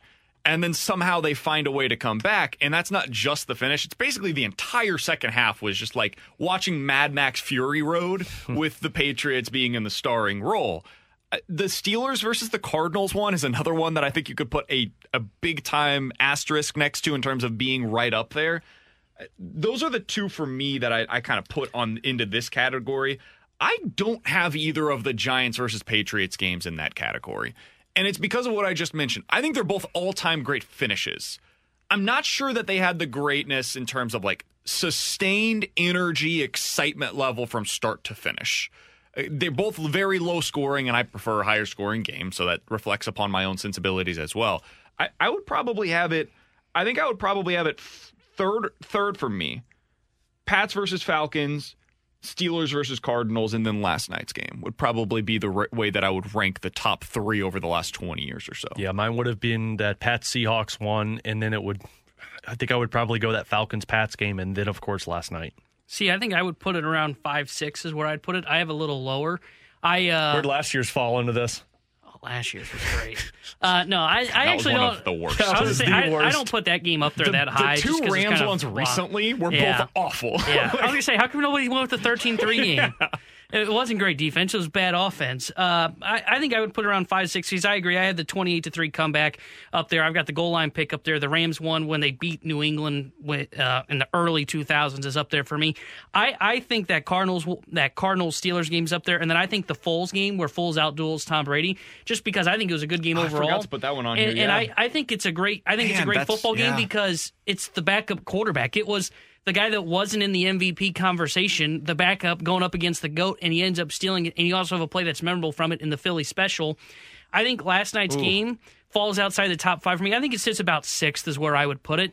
And I know you're going to hate what I'm about to say, but to me, the ending of last night's game is why it kind of falls out to me, because I think it was a great game. But if we're going to throw in an ending to the conclusion of a football game, the ending for me wasn't that exciting. I thought it was controversial. And then Mahomes taking 2 or 3 snaps in a row, I can't remember, and just walking back and taking a knee and then kicking a field goal with 8 seconds to go. And then the final play was just a bad Hail Mary attempt. The ending to me was just kind of blah last night's game. I thought it was a dud ending. Otherwise, it probably sits in the top 5. But to me, it fell out of that because of the ending. I think it's 6. I still think it was a great football game last night, but I can't put it in my top 5 over the recent years. He preferred when the Patriots fumbled inside of their own 10-yard line, and then the Eagles took 4 plays to kick a field goal, and then the Patriots had a Hail Mary attempt at the very end. Sounds pretty similar to the ending that we just saw. That's the game that Tanner just picked over last night's matchup. Is he wrong before you get there angry? There wasn't a controversial call that I remember in that game. You probably don't remember the calls that were made in that game because we are now 4 years removed from the game. That is a good question, though. What do you think was the better overall game? More well-played game between last night's game? They're both the Eagles Super Bowls. Last night's game versus the Nick Foles Eagles Super Bowl victory. Like well-played from both teams? Just like, which game did you enjoy more? Which game do you think was better? It was last night's. Because, up until... I do think we sleep on that Nick Foles performance. He was awesome. He was unbelievable. Yeah, he was, but man, that one last night was just as entertaining as you can ask for. And there were 0 sacks in the game for Philly. Did Kansas City get a sack? I don't think that. Well, I think they pushed Hurts out of bounds, which would have been considered one. But I think it was technically 2 in the game is what they had. To think about that one, combined for 2 yards lost. It's wild. That one to me would still be better than that Eagles win. Yeah, it's an interesting question. I think when I look at it, I almost lean towards the Foles game just because, I expected the Eagles to put up some points last night. I kept watching that Super Bowl with Foles against Tom Brady going, all right, he's playing well. At some point, he's going to be Nick Foles, right? And he never did. He ended up being great.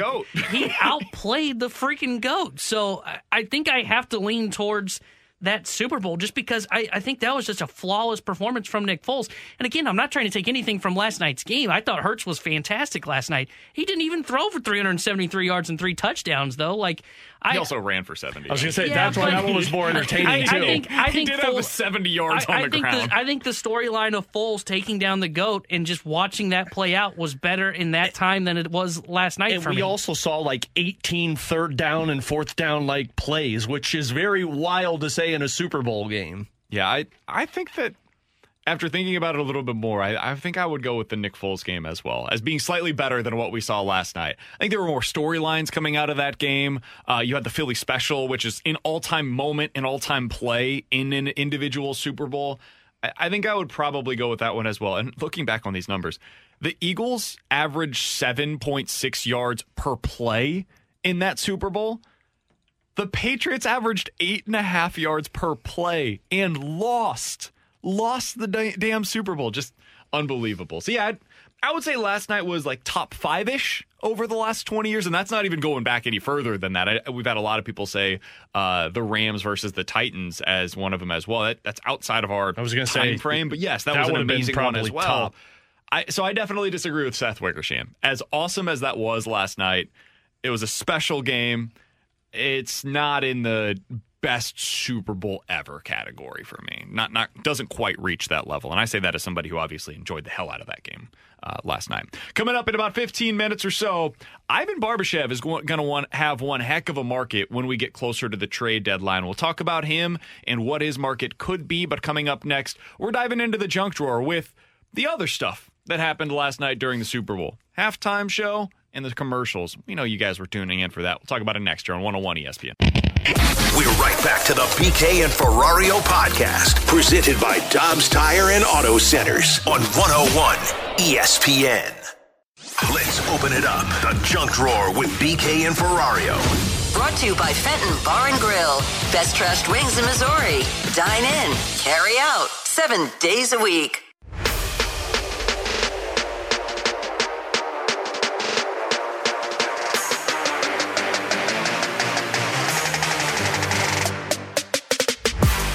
Alongside Alex Ferrario and Tanner Hendrickson, I'm Brandon Kiley. It's BK and Ferrario here on 101 ESPN. In about 10 minutes or so, we're talking Ivan Barbashev, what his market's going to be like at the trade deadline. Sure seems like he's going to be somebody that is in high demand based on all reports. But Alex, first, let's dive into the junk drawer. Let's get into the other aspects of the Super Bowl, right? It's not just you, me, and Tanner watching the game, breaking down the officiating the day after. There's other stuff. There's the commercials that are going on. Of course. There's the halftime show that a lot of people tune in for. Let's start there. What'd you think of Rihanna's performance where she basically announced to everybody that she is once again pregnant? We have had that confirmed today. Yeah. Overall, what were your thoughts on her performance, though? Boring. It was boring. I mean, there was nothing to it, and nothing against her because she was pregnant. Can't really do much when had to have been 6 months pregnant. But it was boring. Rihanna's a performer. Rihanna's not the stand and sing type of person, and I'm sure it probably bugged the hell out of her that she couldn't do anything else. But then it's the cards when you get pregnant. But it was not good. Yeah, I wouldn't say it wasn't not good. Because I think there's some songs Rihanna that I enjoy. I'll listen to it on Spotify after the game. I'm not as scream at the clouds like the old man to my left, but I didn't think that the performance was all that great. I saw an article on The Athletic this morning where it ranked I think the last 30 Super Bowl performances. Maybe that's how long they've been doing it. I have no idea. And they had a third best. I'm like, there's no way it was third best. No way.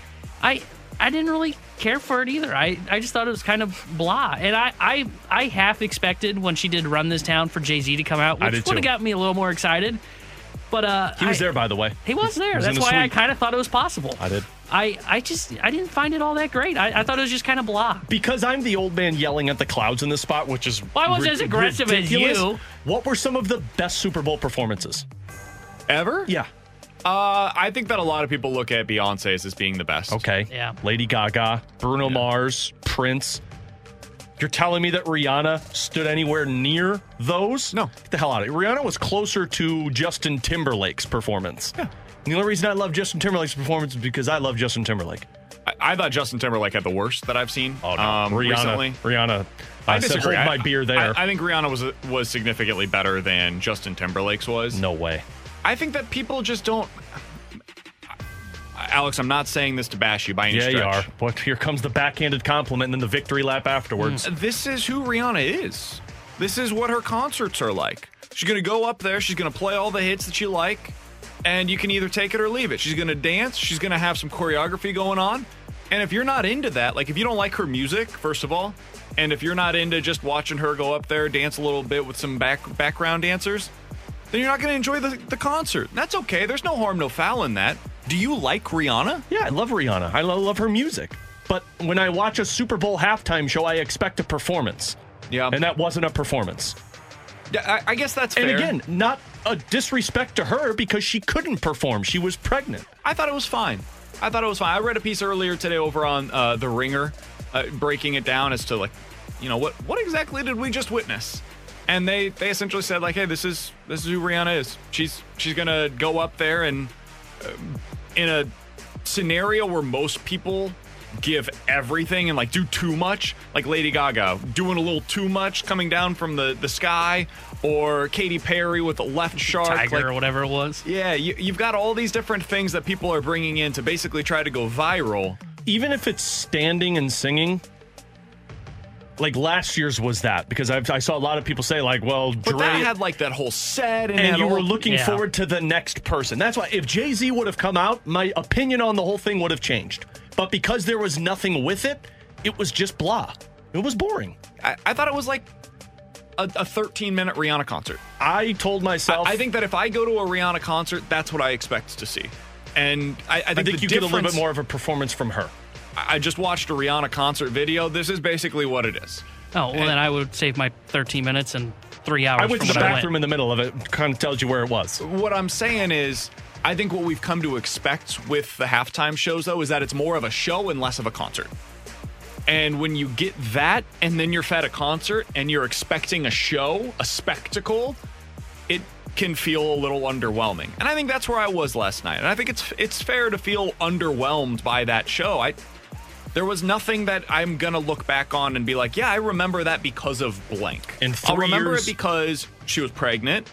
I'll remember it because there were the white Michelin Man costumes. And that's probably all I'll remember about the show. There was nothing else that was particularly memorable. Lucky to remember that. I was going to say, in 3 years, we're going to forget who performed at halftime this Super Bowl. No, you'll remember it was Rihanna. Rihanna's got too many hits. Then you don't like Rihanna. No, I do like Rihanna. Don't tell me I don't like Rihanna. I like Rihanna. See, I like performance at halftime. I agree with Alex. I don't know if I'll remember that performance. You're not going to remember it. 3-4 years. You'll remember that Rihanna performed, though.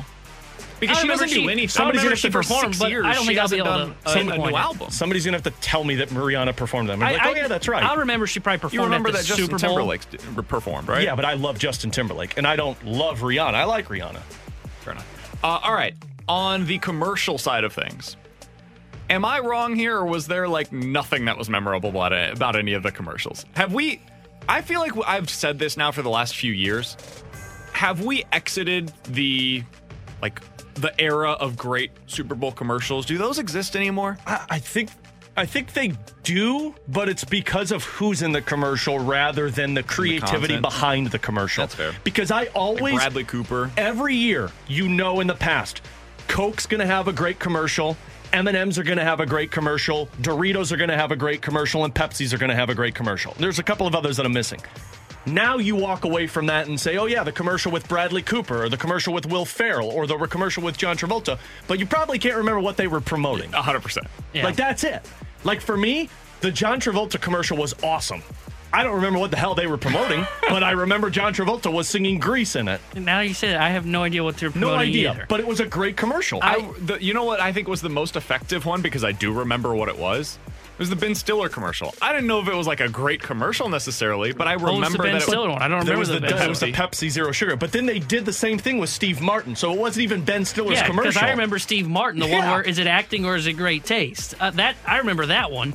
The one I thought you were going to say was the Breaking Bad one, because it was like, oh, hey, Breaking Bad. Oh, hey, they're playing off the show with the chips. Like, I don't remember the brand of the chip, but I remember the Breaking Bad.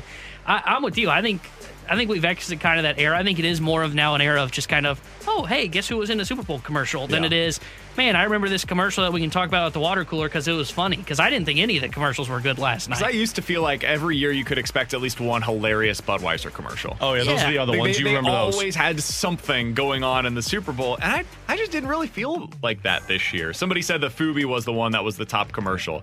If there was one that I'm going to remember, it's probably that one. Well, it was an autocorrect, or they don't remember it because it was Tubi, wasn't it? Not Fubi? Maybe I mispronounced it. No, you said it because I saw the text. It was Fubi, but they probably just auto-corrected it. Oh, it's Fubi? No, it is Tubi. Somebody auto-corrected Tubi to Fubi, probably.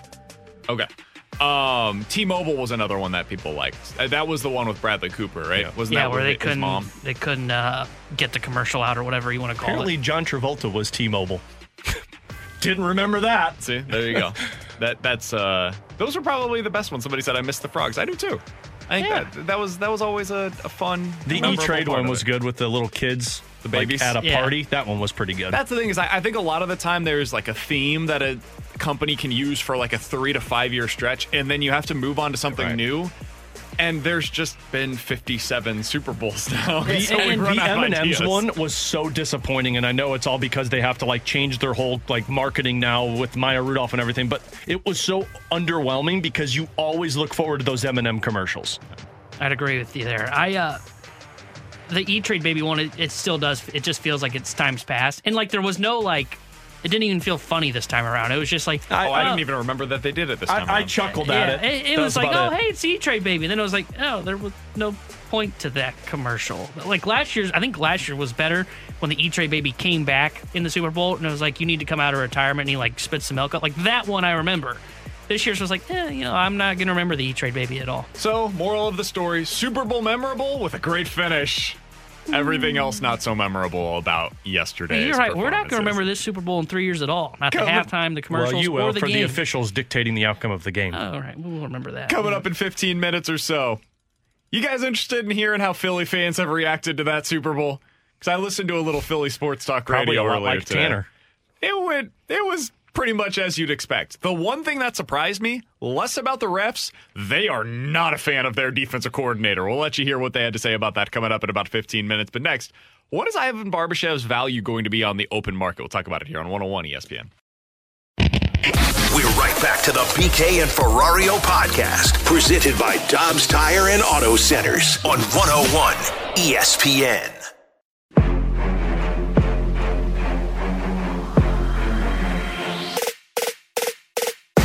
Players that fascinates me tremendously. His salary is right. He's another UFA. Is Ivan Barbashev.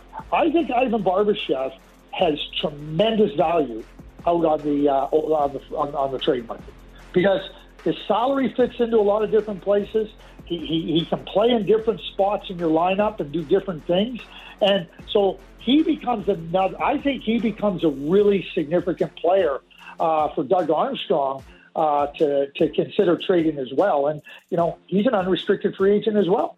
That was Craig Button on with us last week talking about Ivan Barbashev's value and whether or not he could end up getting something similar to what Lehkonen got last year at the trade deadline in return. Alongside Alex Ferrario and Tanner Hendrickson, I'm Brandon Kiley. It's BK and Ferrario here on 101 ESPN. There was a piece earlier today over on The Athletic by Pierre LeBrun, and he broke down some of the options for the Toronto Maple Leafs as they get closer to the trade deadline. And one of the guys that he brought up was Ryan O'Reilly.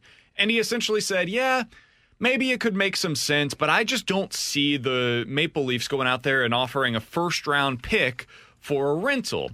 He then continued to say this. The more realistic type of forward acquisition might be somebody like Ivan Barbashev. Yes, he's still a rental, but he shouldn't cost nearly as much in terms of being a fortune in return. And he not only helps bolster top 9 minutes, but also adds some of the playoff traits that a team like the Leafs could acquire at the deadline. Again, that came from Pierre LeBrun. Alex, this is kind of where I'm at on Ivan Barbashev, is that he fits every team. I think that's what makes him so interesting in terms of being a trade asset, is if you're the Leafs, you're interested in him. If you're the Calgary Flames, you're interested in him. If you're the Colorado Avalanche, you're interested in him. If you need a center, you need a winger, you need somebody to come in and help you scoring, you need somebody to come in and help you with physicality. He can fit whatever role it is that you're looking for on your roster. So I think there's going to be half dozen, maybe 10 teams that are interested in a guy like Ivan Barbashev. And while the Maple Leafs might not be willing to pay a first-round pick, I'm not sure that anybody will be, I could see them ending up with a second-round pick and a prospect in return for Barbie because of this. Yeah, I don't know what's going to happen with Ryan O'Reilly when he gets traded. And Jeremy Rutherford, who was with me on pregame last night, even said he still believes there's a small percentage that he gets re-signed. But I do know for a fact that Doug Armstrong is going to hold Ivan Barbashev up to March 3rd because that is going to be a competition, a bidding war between multiple playoff contending teams that want to take their team to the next level. And that's what Lehkonen was with Colorado. There were multiple teams that were trying to get him from Montreal, but nobody was willing to meet the price other than Colorado that said, we're winning the damn cup this year, and we're also going to get a guy who's an RFA that we have control over. That's the only difference between Barbashev and Lehkonen is the team that acquires him has zero control over him. He's a UFA, but you could get him, and you could start negotiations right away with him. You have the exclusive rights to negotiate before he hits free agency. That's why teams are going to fight over Ivan Barbashev. There's not a whole lot. There's a lot of those top dudes like Taves and Kane and Chychrun and Meyer and O'Reilly, but there's not a lot of competition with Barbashev in terms of Stanley Cup champion, a great depth piece that brings physicality, experience, and offensive ability. That's where Ivan Barbashev comes into play. Toronto would need him. Edmonton would need him. Boston would love him. Vegas would love him. You're going to see a competition between teams, and whomever's willing to give up the most to get him gets Ivan Barbashev, and that's where Doug... I don't know if I wouldn't be... I'm not sold on the fact that they could get a first-round pick for an Ivan Barbashev. If a team wants him that bad, I could see a team saying, fine, we'll pay the price, we just want him. Hey, man, if Ben Sherratt can get a first-round pick, anything's possible. Very true there. You didn't have to be so hard on our boy Ben Sherratt. Who's having actually a decent season with the Detroit Red Wings. Yeah, see, not that bad. But I do think by the day that we come back on the air, or the day that we break the news that Barbashev has been traded, I think we're going to look back on the deal or look at the deal and go, wow, they got more than I was expecting for Ivan Barbashev, because I think you're right. I think he's going to hold on to him as close to March 3rd as possible and really drive up this bidding war between teams. I saw something the other night on NHL Network. They were talking about potentially Vegas going after him to be their number 2. I think it was center for right now while Stone is out. So there's going to be a ton of teams that are going to be bidding for his services. And to your point on you get the negotiation rights to him to try and work out a contract extension, he's not going to cost you massive dollar amount either. He's a little bit too much for the Blues probably in terms of what they're willing to give him, but I think there will be some teams that look at it and go, hey, we've got some cap space, not Vegas, but we've got some cap space. They do now. Well, true. But they'll look at it and they'll go, you know what, for X amount of dollar that we're going to pay him, it's not a whole lot. We're not paying him superstar money. He's a perfect complementary piece. We'll be willing to give him that on a 2-3 year deal. I think there is going to be a massive bidding war for him, and I think it's going to shock us that of what he gets in return. I think there's a chance that we end up, and maybe not in this room, but fans look back at the Barbashev deal and are more impressed with that return than they were with the Tarasenko return. And there's a million different factors that go into that. The context is super important here, with the no trade clause for Vladdy being maybe the most important part of this, the money playing a factor in it as well, and then the role. Like there's only so many teams that need specifically what Vladimir Tarasenko brings to the table. Every team needs a middle six forward that does what Ivan Barbashev brings to the table. He's going to bring that physicality. He's going to be able to score for you. He can play on the wing or at center. Like he literally fits into every single contending team. And when you have 8 or 10 teams that are looking for somebody like this, it ends up boosting up the price more than what you otherwise would expect. Alex, the other big news over the weekend for the Blues kind of went under the radar, but Scott Perunovich was officially sent out on a conditioning assignment to Springfield. He's one of the guys that I'm super curious to watch the rest of this season. And I don't know how long it's going to be before we see him up with the NHL club, but I still hope that he's a part of this team's future. I want him to be a significant piece to what they're trying to build. How long do you expect this conditioning stint to last? What do you think his role could be with the NHL club whenever he's ready? Yeah, in conditioning stints, I might be wrong with this, but I believe the max is 8 games. And again, I might be off on that, but they're going to let him play the longest amount of time you could be in the minors for a conditioning stint because he, frankly, has not played a lot of hockey over the last 2-3 seasons. 14 consecutive days. So 14 days. 2 weeks. Okay, so and with minor leagues, that's usually about 8 to 10 games because they play freaking every night. But he is an intriguing one. We already talked to Calle Rosen earlier. We know that the Blues want to see Tyler Tucker more. They said it so much when they traded Niko Mikkola. And you've got to find out what Scott Perunovich is because he's an RFA after this season. Now, he's not going to get much because he hasn't played more than 26 games, 27 games over the last few seasons. But, I mean, does he get top 4 minutes? It wouldn't surprise me. I would consider it. If he's healthy, you have to put him in that spot. But this is the problem for the Blues. You have, when healthy, 5 guys on the left side that you're trying to figure out how they match and who they are with Tucker, Rosen, Krug, Leddy, Perunovich, Scandelas. That's 6. And Scandella's going to play when he comes back also. So I don't know how they're going to use Scott Perunovich. I can see one scenario when he's done with his conditioning stint that they say, bring him up and put him in top 4 minutes. I can also see a scenario where they just keep him down in the minors for the rest of the season and say, just be in the AHL. We know you're going to be a part of the team next year. Just get reps. That's what I was kind of wondering is I wonder if they decide to go that route, not so much an evaluation period on Perunovich for this season. Because I think right now you just want him, as you said, getting reps and playing as much hockey as possible and potentially build up confidence, too. I mean, we saw, gosh, it's been so long, I guess last year, where he dominated the AHL. Oh, yeah. In that small sample size that he was there. That's why I wouldn't want him staying down there too long. But I want to find out what he looks like at this level. I think the problem the Blues have, and you kind of alluded to this, is I think they do want to know what they have in Rosen and Tucker, and I think they should. I think they should be playing those guys a lot, figure out what you have in those guys. And then it just comes down to, are you going to play Marco Scandella when he comes back? I think I know what Marco Scandella is. Do I really need Scandella on the ice? Problem is he's making, $4 million? Are you going to put that up in the press box? It does look good in a suit, but I think I'd rather have the $4 million on the ice. And if you want him to play top 4 minutes, then we're having a conversation about whether it be bumping one of the top 4 now down to the bottom pairing or putting them up in the press box. And maybe there's someone that's dealing with an injury that we don't know about, and they end up saying, you know what? Give him rest. It's evaluation time for us. Just go on LTIR, get something right. And when I say that, I think Parayko, because I think there was kind of rumblings earlier in the year about him dealing with a back issue. If his backs bother him at all, maybe you just put him on LTIR and you go put someone into that top 4 like Perunovich. My priority would be evaluating Perunovich. Like I would, if that means putting Scandella in the press box as a healthy scratch, so be it. If that means you don't see a whole lot of Robert Bortuzzo the rest of the season, that's fine. Even if that means I'm doing so at the expense, and I know that there's going to be a good portion of our listening audience that tunes me out after I say this, but if that means doing it at the expense of Tyler Tucker and you got to send him back down, fine. I need to find out what I've got right now with Scott Perunovich. Can I count on him to be the quarterback of my power play unit next year so that way this offseason I can look into trading Torrey Krug?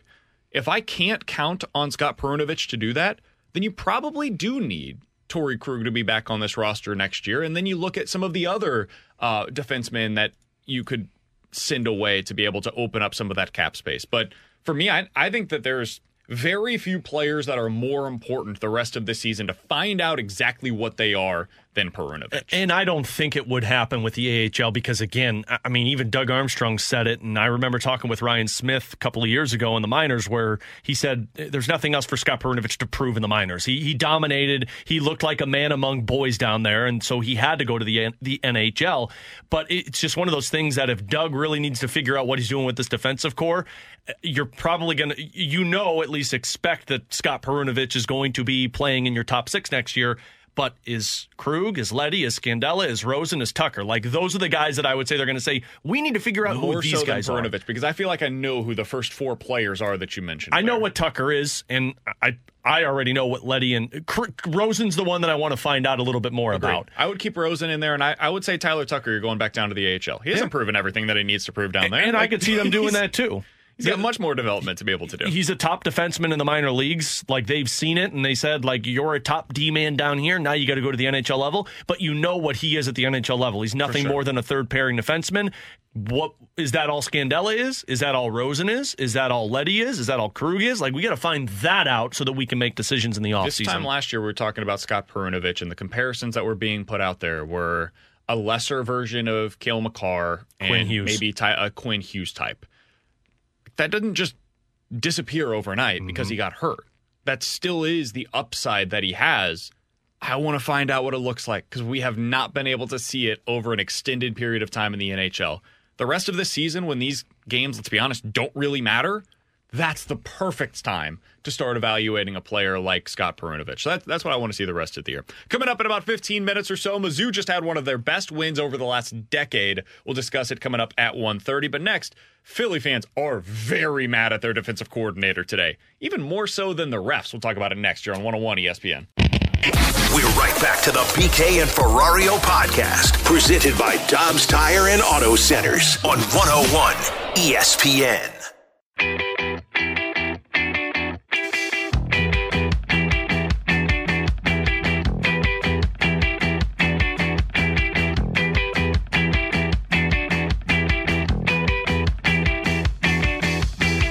We've all been there, right? We've all been there. You watch your favorite team in a big game, they blow it, the refs blow it, whatever it is, and you're mad. And you just want to let somebody know that you're mad. Alongside Alex Ferrario and Tanner Hendrickson, I'm Brandon Kiley.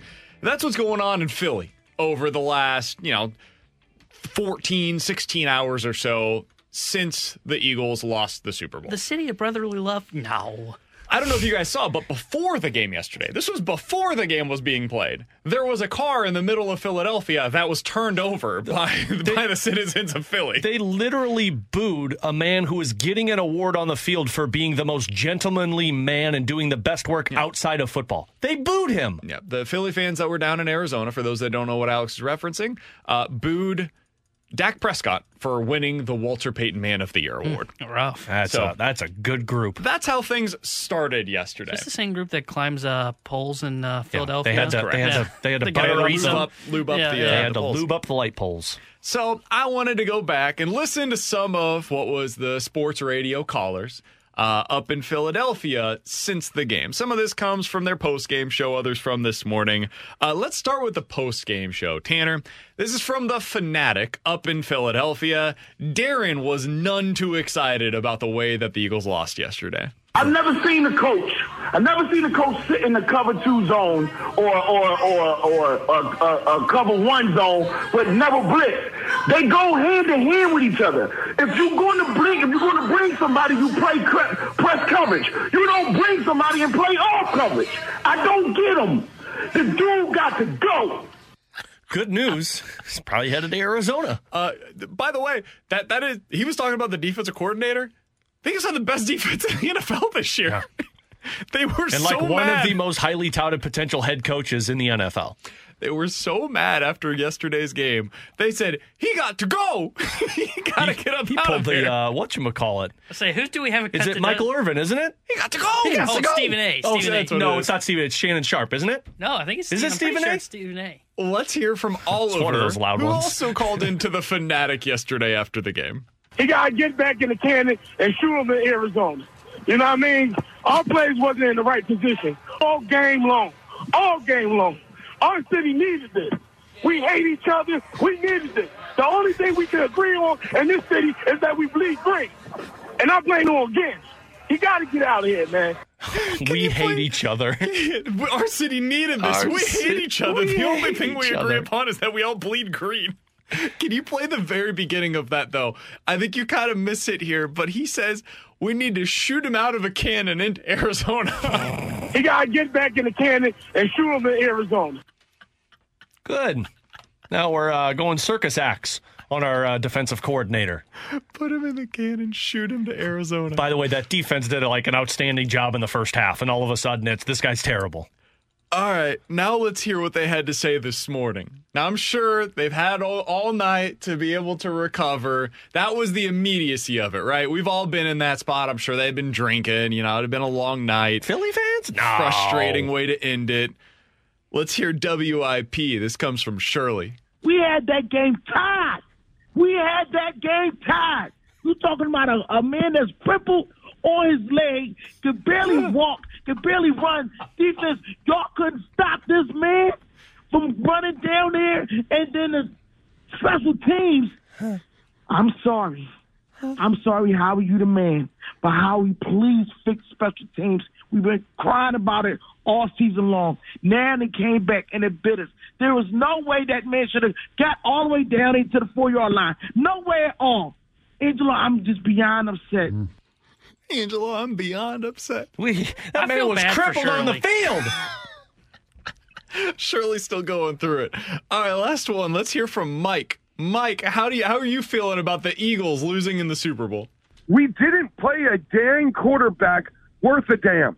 And the second we do, Jonathan Gannon tucks his tail between his legs and is scared to call a defense. How do you get burned on the same play 2 times in a row? Why are your eyes off the receiver if you're in man coverage? James Bradbury and Avonte Maddox on the very next defensive play you had the chance.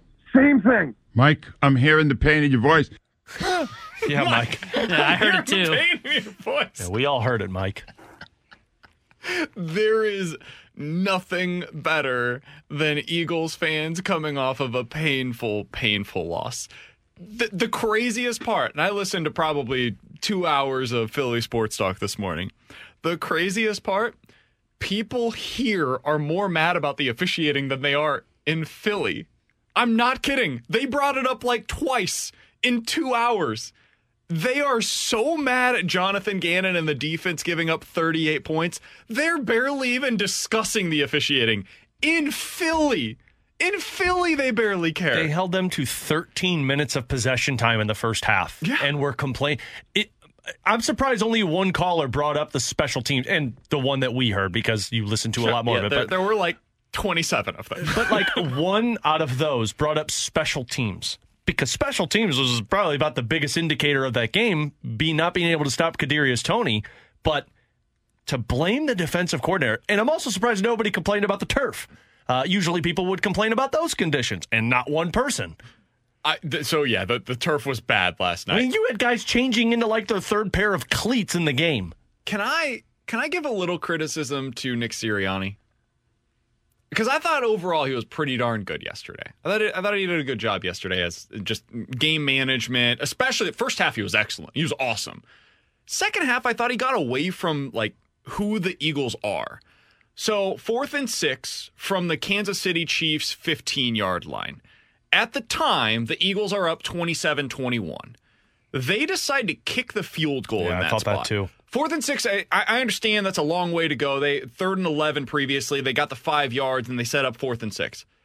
Did you guys think they should have gone for it at the time? Because I did. I thought they should have gone for it on 4th down there. I told my dad and cousin who I was watching the game with, I said, they're going for it here. And they're like, no, they're not. They're going to kick the field goal. I said, why? You've gone for 4th downs this entire game. You went on for a 4th down on your 40-yard line, and you converted it. I felt like if they kicked the field goal there, the next time they touched the ball, they would be down. Mm-hmm. You go up 27-21 in that spot by kicking the field goal. I thought Mahomes was going to take... I didn't think they could stop him after what we had seen in the previous possession. This was right at the beginning of the third quarter. That was jam the knife into the brain of the opponent moment, and they didn't do it. See, I didn't... the 15.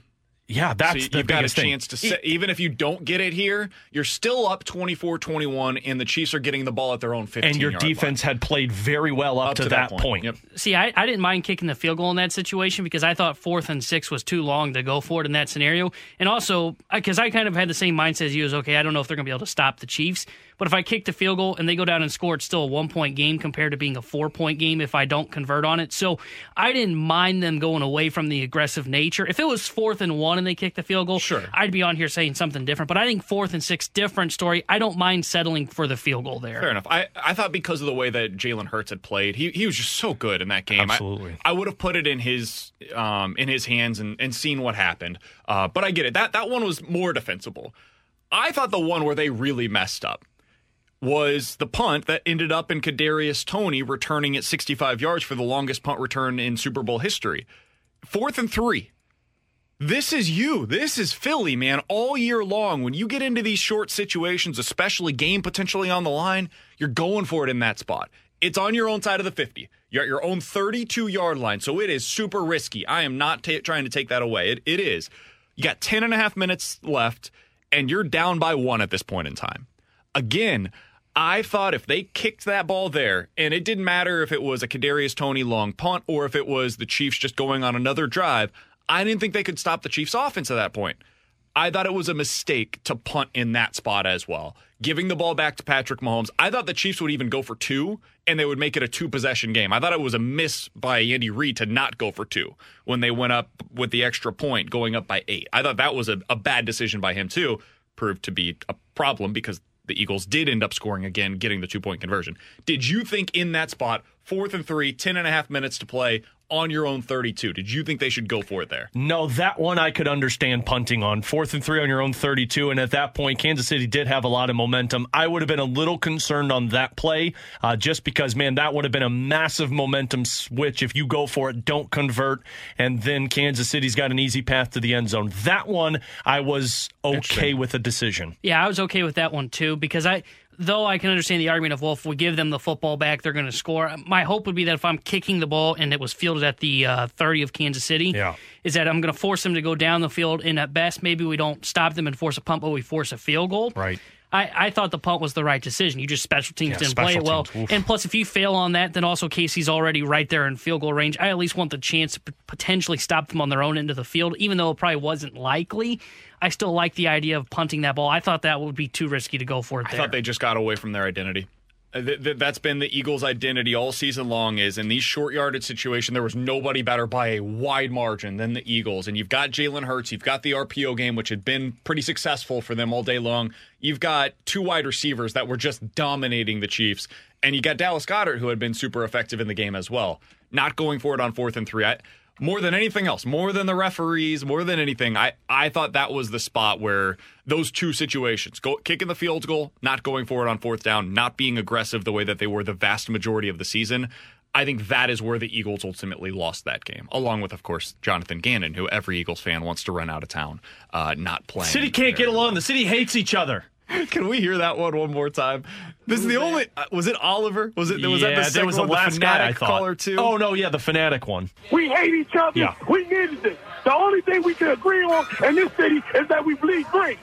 Coming up in 15 minutes, we'll hit the rewind. But next, Mizzou just had one of their best wins over the last decade. What does it mean for them in the short and long term? We'll talk about it next year on 101 ESPN.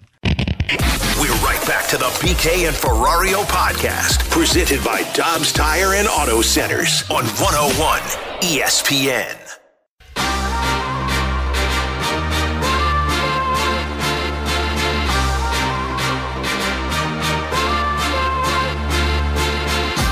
East is inbounding, no timeouts. You got Golston, couple of dribbles. He's got to shoot. 2 seconds, lets it go for the win.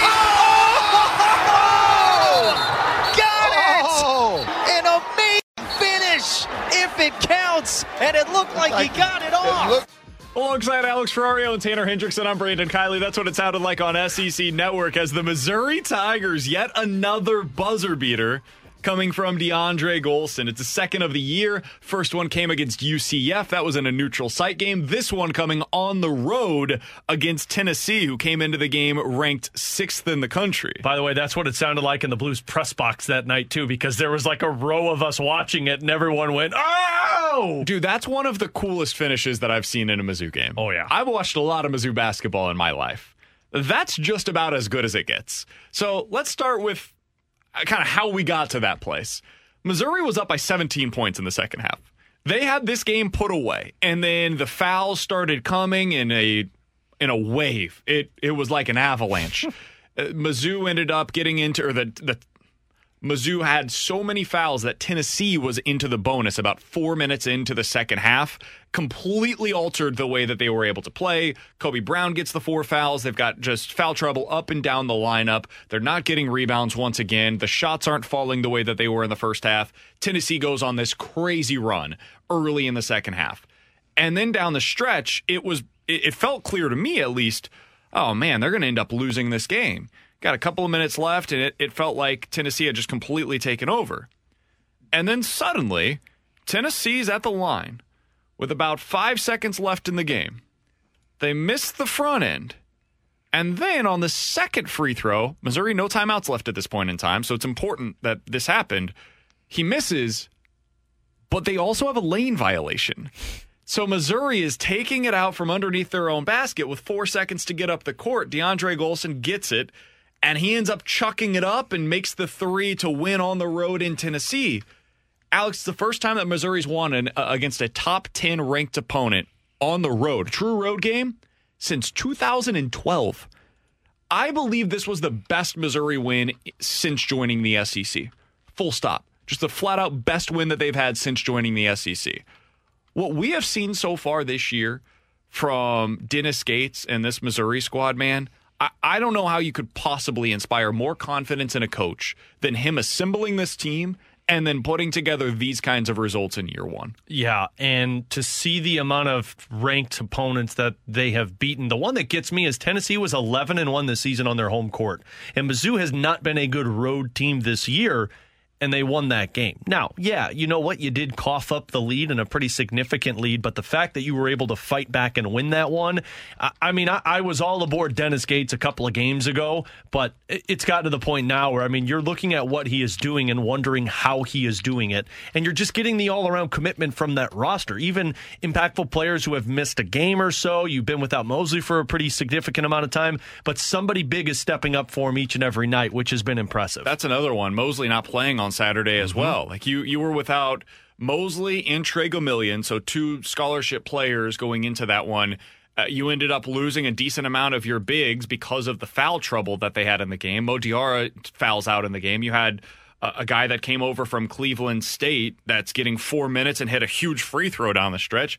It's the entire rotation that's finding a way to make an impact on the game. So just a super impressive all-around performance by Mizzou. And now you sit at 19-6, right on the outside looking in of the top 25 nationally. And Alex, as I look at their resume compared to some of the other teams that are a decent amount in front of them based on a lot of the bracketology reports that you see out there, like Andy Katz has his that he just put out. In his bracketology, he's got Missouri as an 8 seed. He's got Rutgers as a 6 seed. Let me go through their two resumes real quick for you guys. Missouri's 19-6 on the year, Rutgers 16-9. Missouri against quad 1 opponents, 4-6. So is Rutgers. Missouri against quad 2 opponents, 4-0. Rutgers 4-2 in those games. Missouri against quad 3 opponents, 3-0. Rutgers 1-1 in those games. And then against quad 4 opponents, Missouri 8-0. Rutgers 7-0. Missouri has a better resume right now than Rutgers. And if they continue going on this type of a path, I think you're going to see Missouri with the ceiling of getting up to a 5 or a 6 seed in the tournament. If you had asked me this 2-3 weeks ago, I would not have seen that as a real possibility for them, but this win opens up a lot for them going into the tournament conversations. Yeah, and I was telling you in the commercial break, Andy Katz, as you mentioned, puts together that bracket, just this early predictions, and like an 8 seed now, if you get a 5 seed at best going into that, it sets up an interesting, and it depends on kind of where you're at and the teams around you, but it sets up an interesting path for a Mizzou team that could potentially make some type of run. The most we thought a couple of weeks ago was maybe this team just gets in and wins one game, but man, if you can beat Tennessee on the road, you can win. That's what I'm saying. In the tournament. And they've played a couple of other opponents pretty darn close, and going all the way back to that Kansas game that got away from them. They've been a different team since that Kansas game, so it's an interesting team that could potentially, and I guess if you're a 5 seed, you're not really bringing up the Cinderella story, but it's a team that could maybe make some type of run that nobody was expecting. Iowa State's a 4 seed in the Andy Katz latest projections. Missouri beat them. Yep. Tennessee, I would assume, is probably a 2 seed. I think they were in this. They're a 3 seed in this. Illinois Missouri just probably beat them. A 5 or 6. Yeah, they were a 7, I thought. Illinois a 5 seed were they 5? in this, and Missouri beat them. You're talking about the types of teams that you would have to beat in the tournament if you're going to make a run to the Sweet 16 or beyond. Missouri's shown an ability to do it. Not consistently, but they've shown the ability to be able to get some of those wins. And when you get into the tournament setting where these teams aren't able to prepare for that press that Missouri plays and prepare for the number of defensive schemes that they're going to throw out there, man, they're going to be a really compelling matchup once we get to tournament time. I thought before that win yesterday that they had a chance to be a team that could surprise us and get to the Sweet 16 because when they get hot, they're just tough to stop, and they can play that press defense, as you mentioned. I do think they'll end up falling between that 7 and 10 seed range. I do think that's what it's going to be. I think the ceiling probably will be that 5-6 as you're talking about, and they're going to have a chance to add on some more wins too. Now, their schedule, they don't have any ranked teams left on their schedule, but Auburn's got a lot of respect across the country.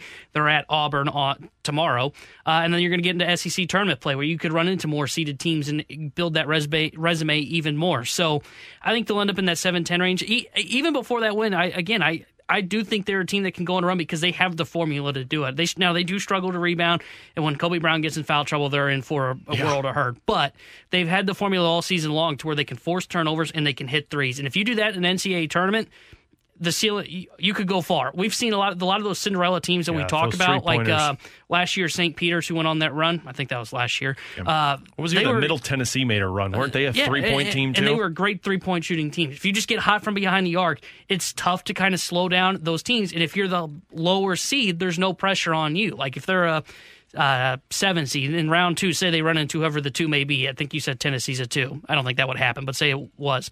There's more pressure on them than there is Missouri. And if Missouri gets hot, they can go on a run potentially. So I think there is a decent chance. Would it shock me if Missouri goes on a deeper run than Illinois? No, because they've got the shooting to do it. Illinois doesn't have 3-point shooting. That's why I think they're going to be in trouble when they get to the NCAA tournament. Speaking of Illinois, I do appreciate this because it could have gone awry earlier on in the season. Once you got to that Northwestern game and you lose that one on the road, and you got the coach coming out saying we need better leadership. He's making the raspberry voice thing when asked about the leadership of Shannon, and he's talking about how they've got different directions that they all are trying to go in with the transfers versus the guys that have been there for a while.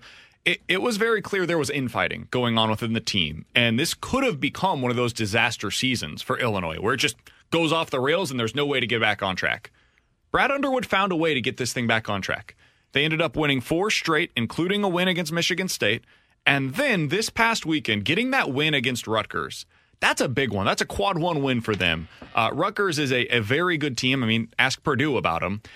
And you were able to do it with the specific formula, the identity that this Illinois squad has started to develop.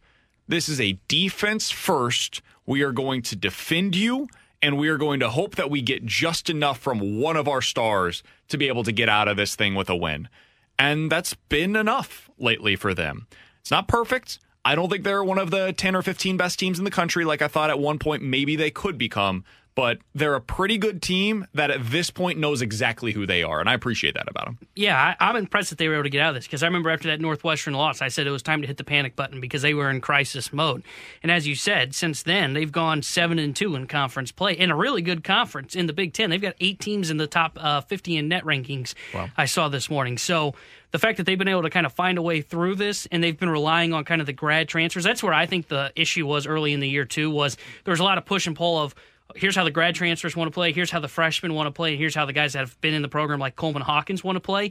And as you said, Brad Underwood did a nice job to get them all pushing in the same direction, knowing, hey, we got to be great on the defensive end of the floor. And whoever gets hot for us in that game, like over the weekend, it was Coleman Hawkins going for 18 points. Typically, it's been Mike Myers or Taron Shannon's been the guy. And deciding, okay, we're going to go with that. And they've kind of gone back a little bit to having more of a big man mentality with Danger. Been a game changer for them. And that's how they played last year with, it's not the same way because Kofi Coburn was just a man among boys. But I think they finally got back to more of that identity of Underwood wants to play where, okay, we've got a big man. We're not going to space it out like they did early on in the year. And we're going to play defense and get back in transition. And they've been playing well of late. I don't think they can go on a deep run in the tournament because I don't think they have the shooting to do it.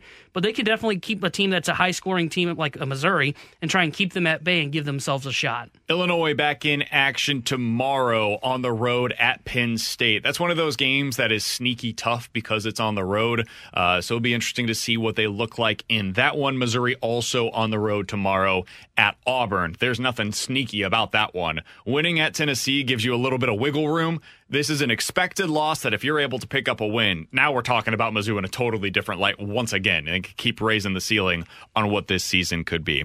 He's Alex Ferrario. That's Tanner Hendrickson. I'm Brandon Kiley. We'll hit the rewind coming up next. We're right back to the BK and Ferrario podcast, presented by Dobbs Tire and Auto Centers on 101 ESPN. Let's run it back with a daily rewind on BK and Ferrario. Brought to you by Stewart's American Mortgage. Google the Bagel Loan, featuring 0 fees and 0 closing costs.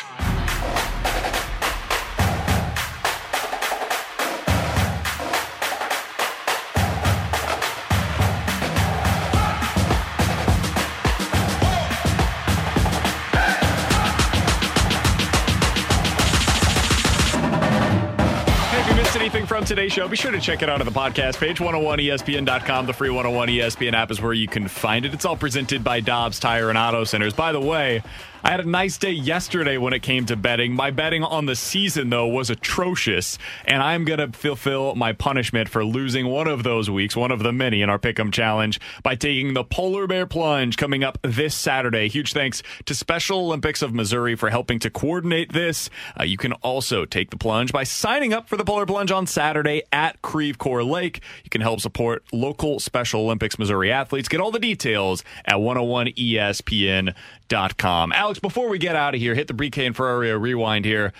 When you think back to yesterday's Super Bowl, say it's a decade from now, what's the thing that you're going to most remember about that game? You did most remember because you said what you least remember will be Rihanna performing at halftime, didn't you? Of course, because you don't like Rihanna. Yeah, that's right. Most remember, it's one of two things, which I'm breaking the rules here. It's either Pat Mahomes solidifying greatness, if he didn't already do it, but I think what I'm going to remember is Jalen Hurts putting himself on the map as a franchise quarterback for Philadelphia and their success from that Super Bowl performance. Because I was still questioning him up until last night. I think it was fair. Because the team didn't really go out there and dominate, and even in the NFC Championship game. That was more of a Miles Sanders game than a Jalen Hurts game. And really, it was their defense was too good for the opponents that they were going up against, and all they needed to do was lean on him. Yep. Lean on him for 4 quarters. We're going to score 30 points, and we're good to go. Yeah, but that to me is going to be remembered from now as Jalen Hurts' coming up party. That's exactly where I was going to go. As if Hurts ends up kind of going the direction that I think he's going to go,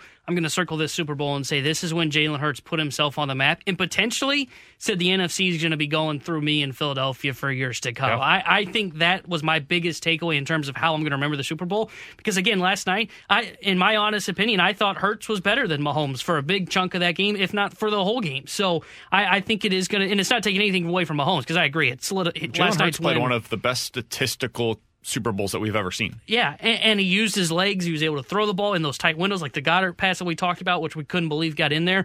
I think if we're looking back on this Super Bowl in 10 years, it's probably because we're saying, man, Jalen Hurts has been running through the NFC, and it's unbelievable, and it really started back in 2023 when he lost to Mahomes in the Super Bowl. Just because you guys both went there, for what it's worth, this is not me being a homer, I would have gone in that direction. But what I will say, just since you guys went in that direction, I'll say that it's going to be remembered as the Chiefs winning the Super Bowl they weren't supposed to win. This was the season that they were supposed to take a little bit of a step back. They reset their cap sheet by trading away Tyreek Hill and went super young. They had, I think it was like 7 or 8 rookies that saw meaningful snaps in that game yesterday. This rookie class was huge for them. Them going out and getting Juju Smith-Schuster, who had a pretty good day yesterday. Them finding defensive players like Justin Reed that are actually willing to tackle, unlike Tyrann Mathieu from a year ago, who missed every tackle in the playoffs, I'm pretty sure. Like that was huge. That felt a little personal. So it reminds me of the Patriots team in 2018 that beat the LA Rams. That was one of the worst Super Bowls that we've seen in recent years, but they were able to overcome the Chiefs in that one when the Chiefs were at the very beginning of the Patrick Mahomes era, and they won a Super Bowl that I don't think many expected them to at that point. So that's how I think it'll be remembered, is the Super Bowl early on in Mahomes' career that kind of set him over the top because it was the one that they weren't supposed to get. For Alex Ferrario and Tanner Hendrickson, I'm Brandon Kiley. We'll talk to you guys tomorrow at 11 a.m. The Fast Lane's coming up next. I think they've actually got the guys back here on 101 ESPN. We hate each other. We needed it. The only thing we can agree on in this city is that we bleed green. You've been listening to the BK and Ferrario podcast, presented by Dobbs Tire and Auto Centers on 101 ESPN.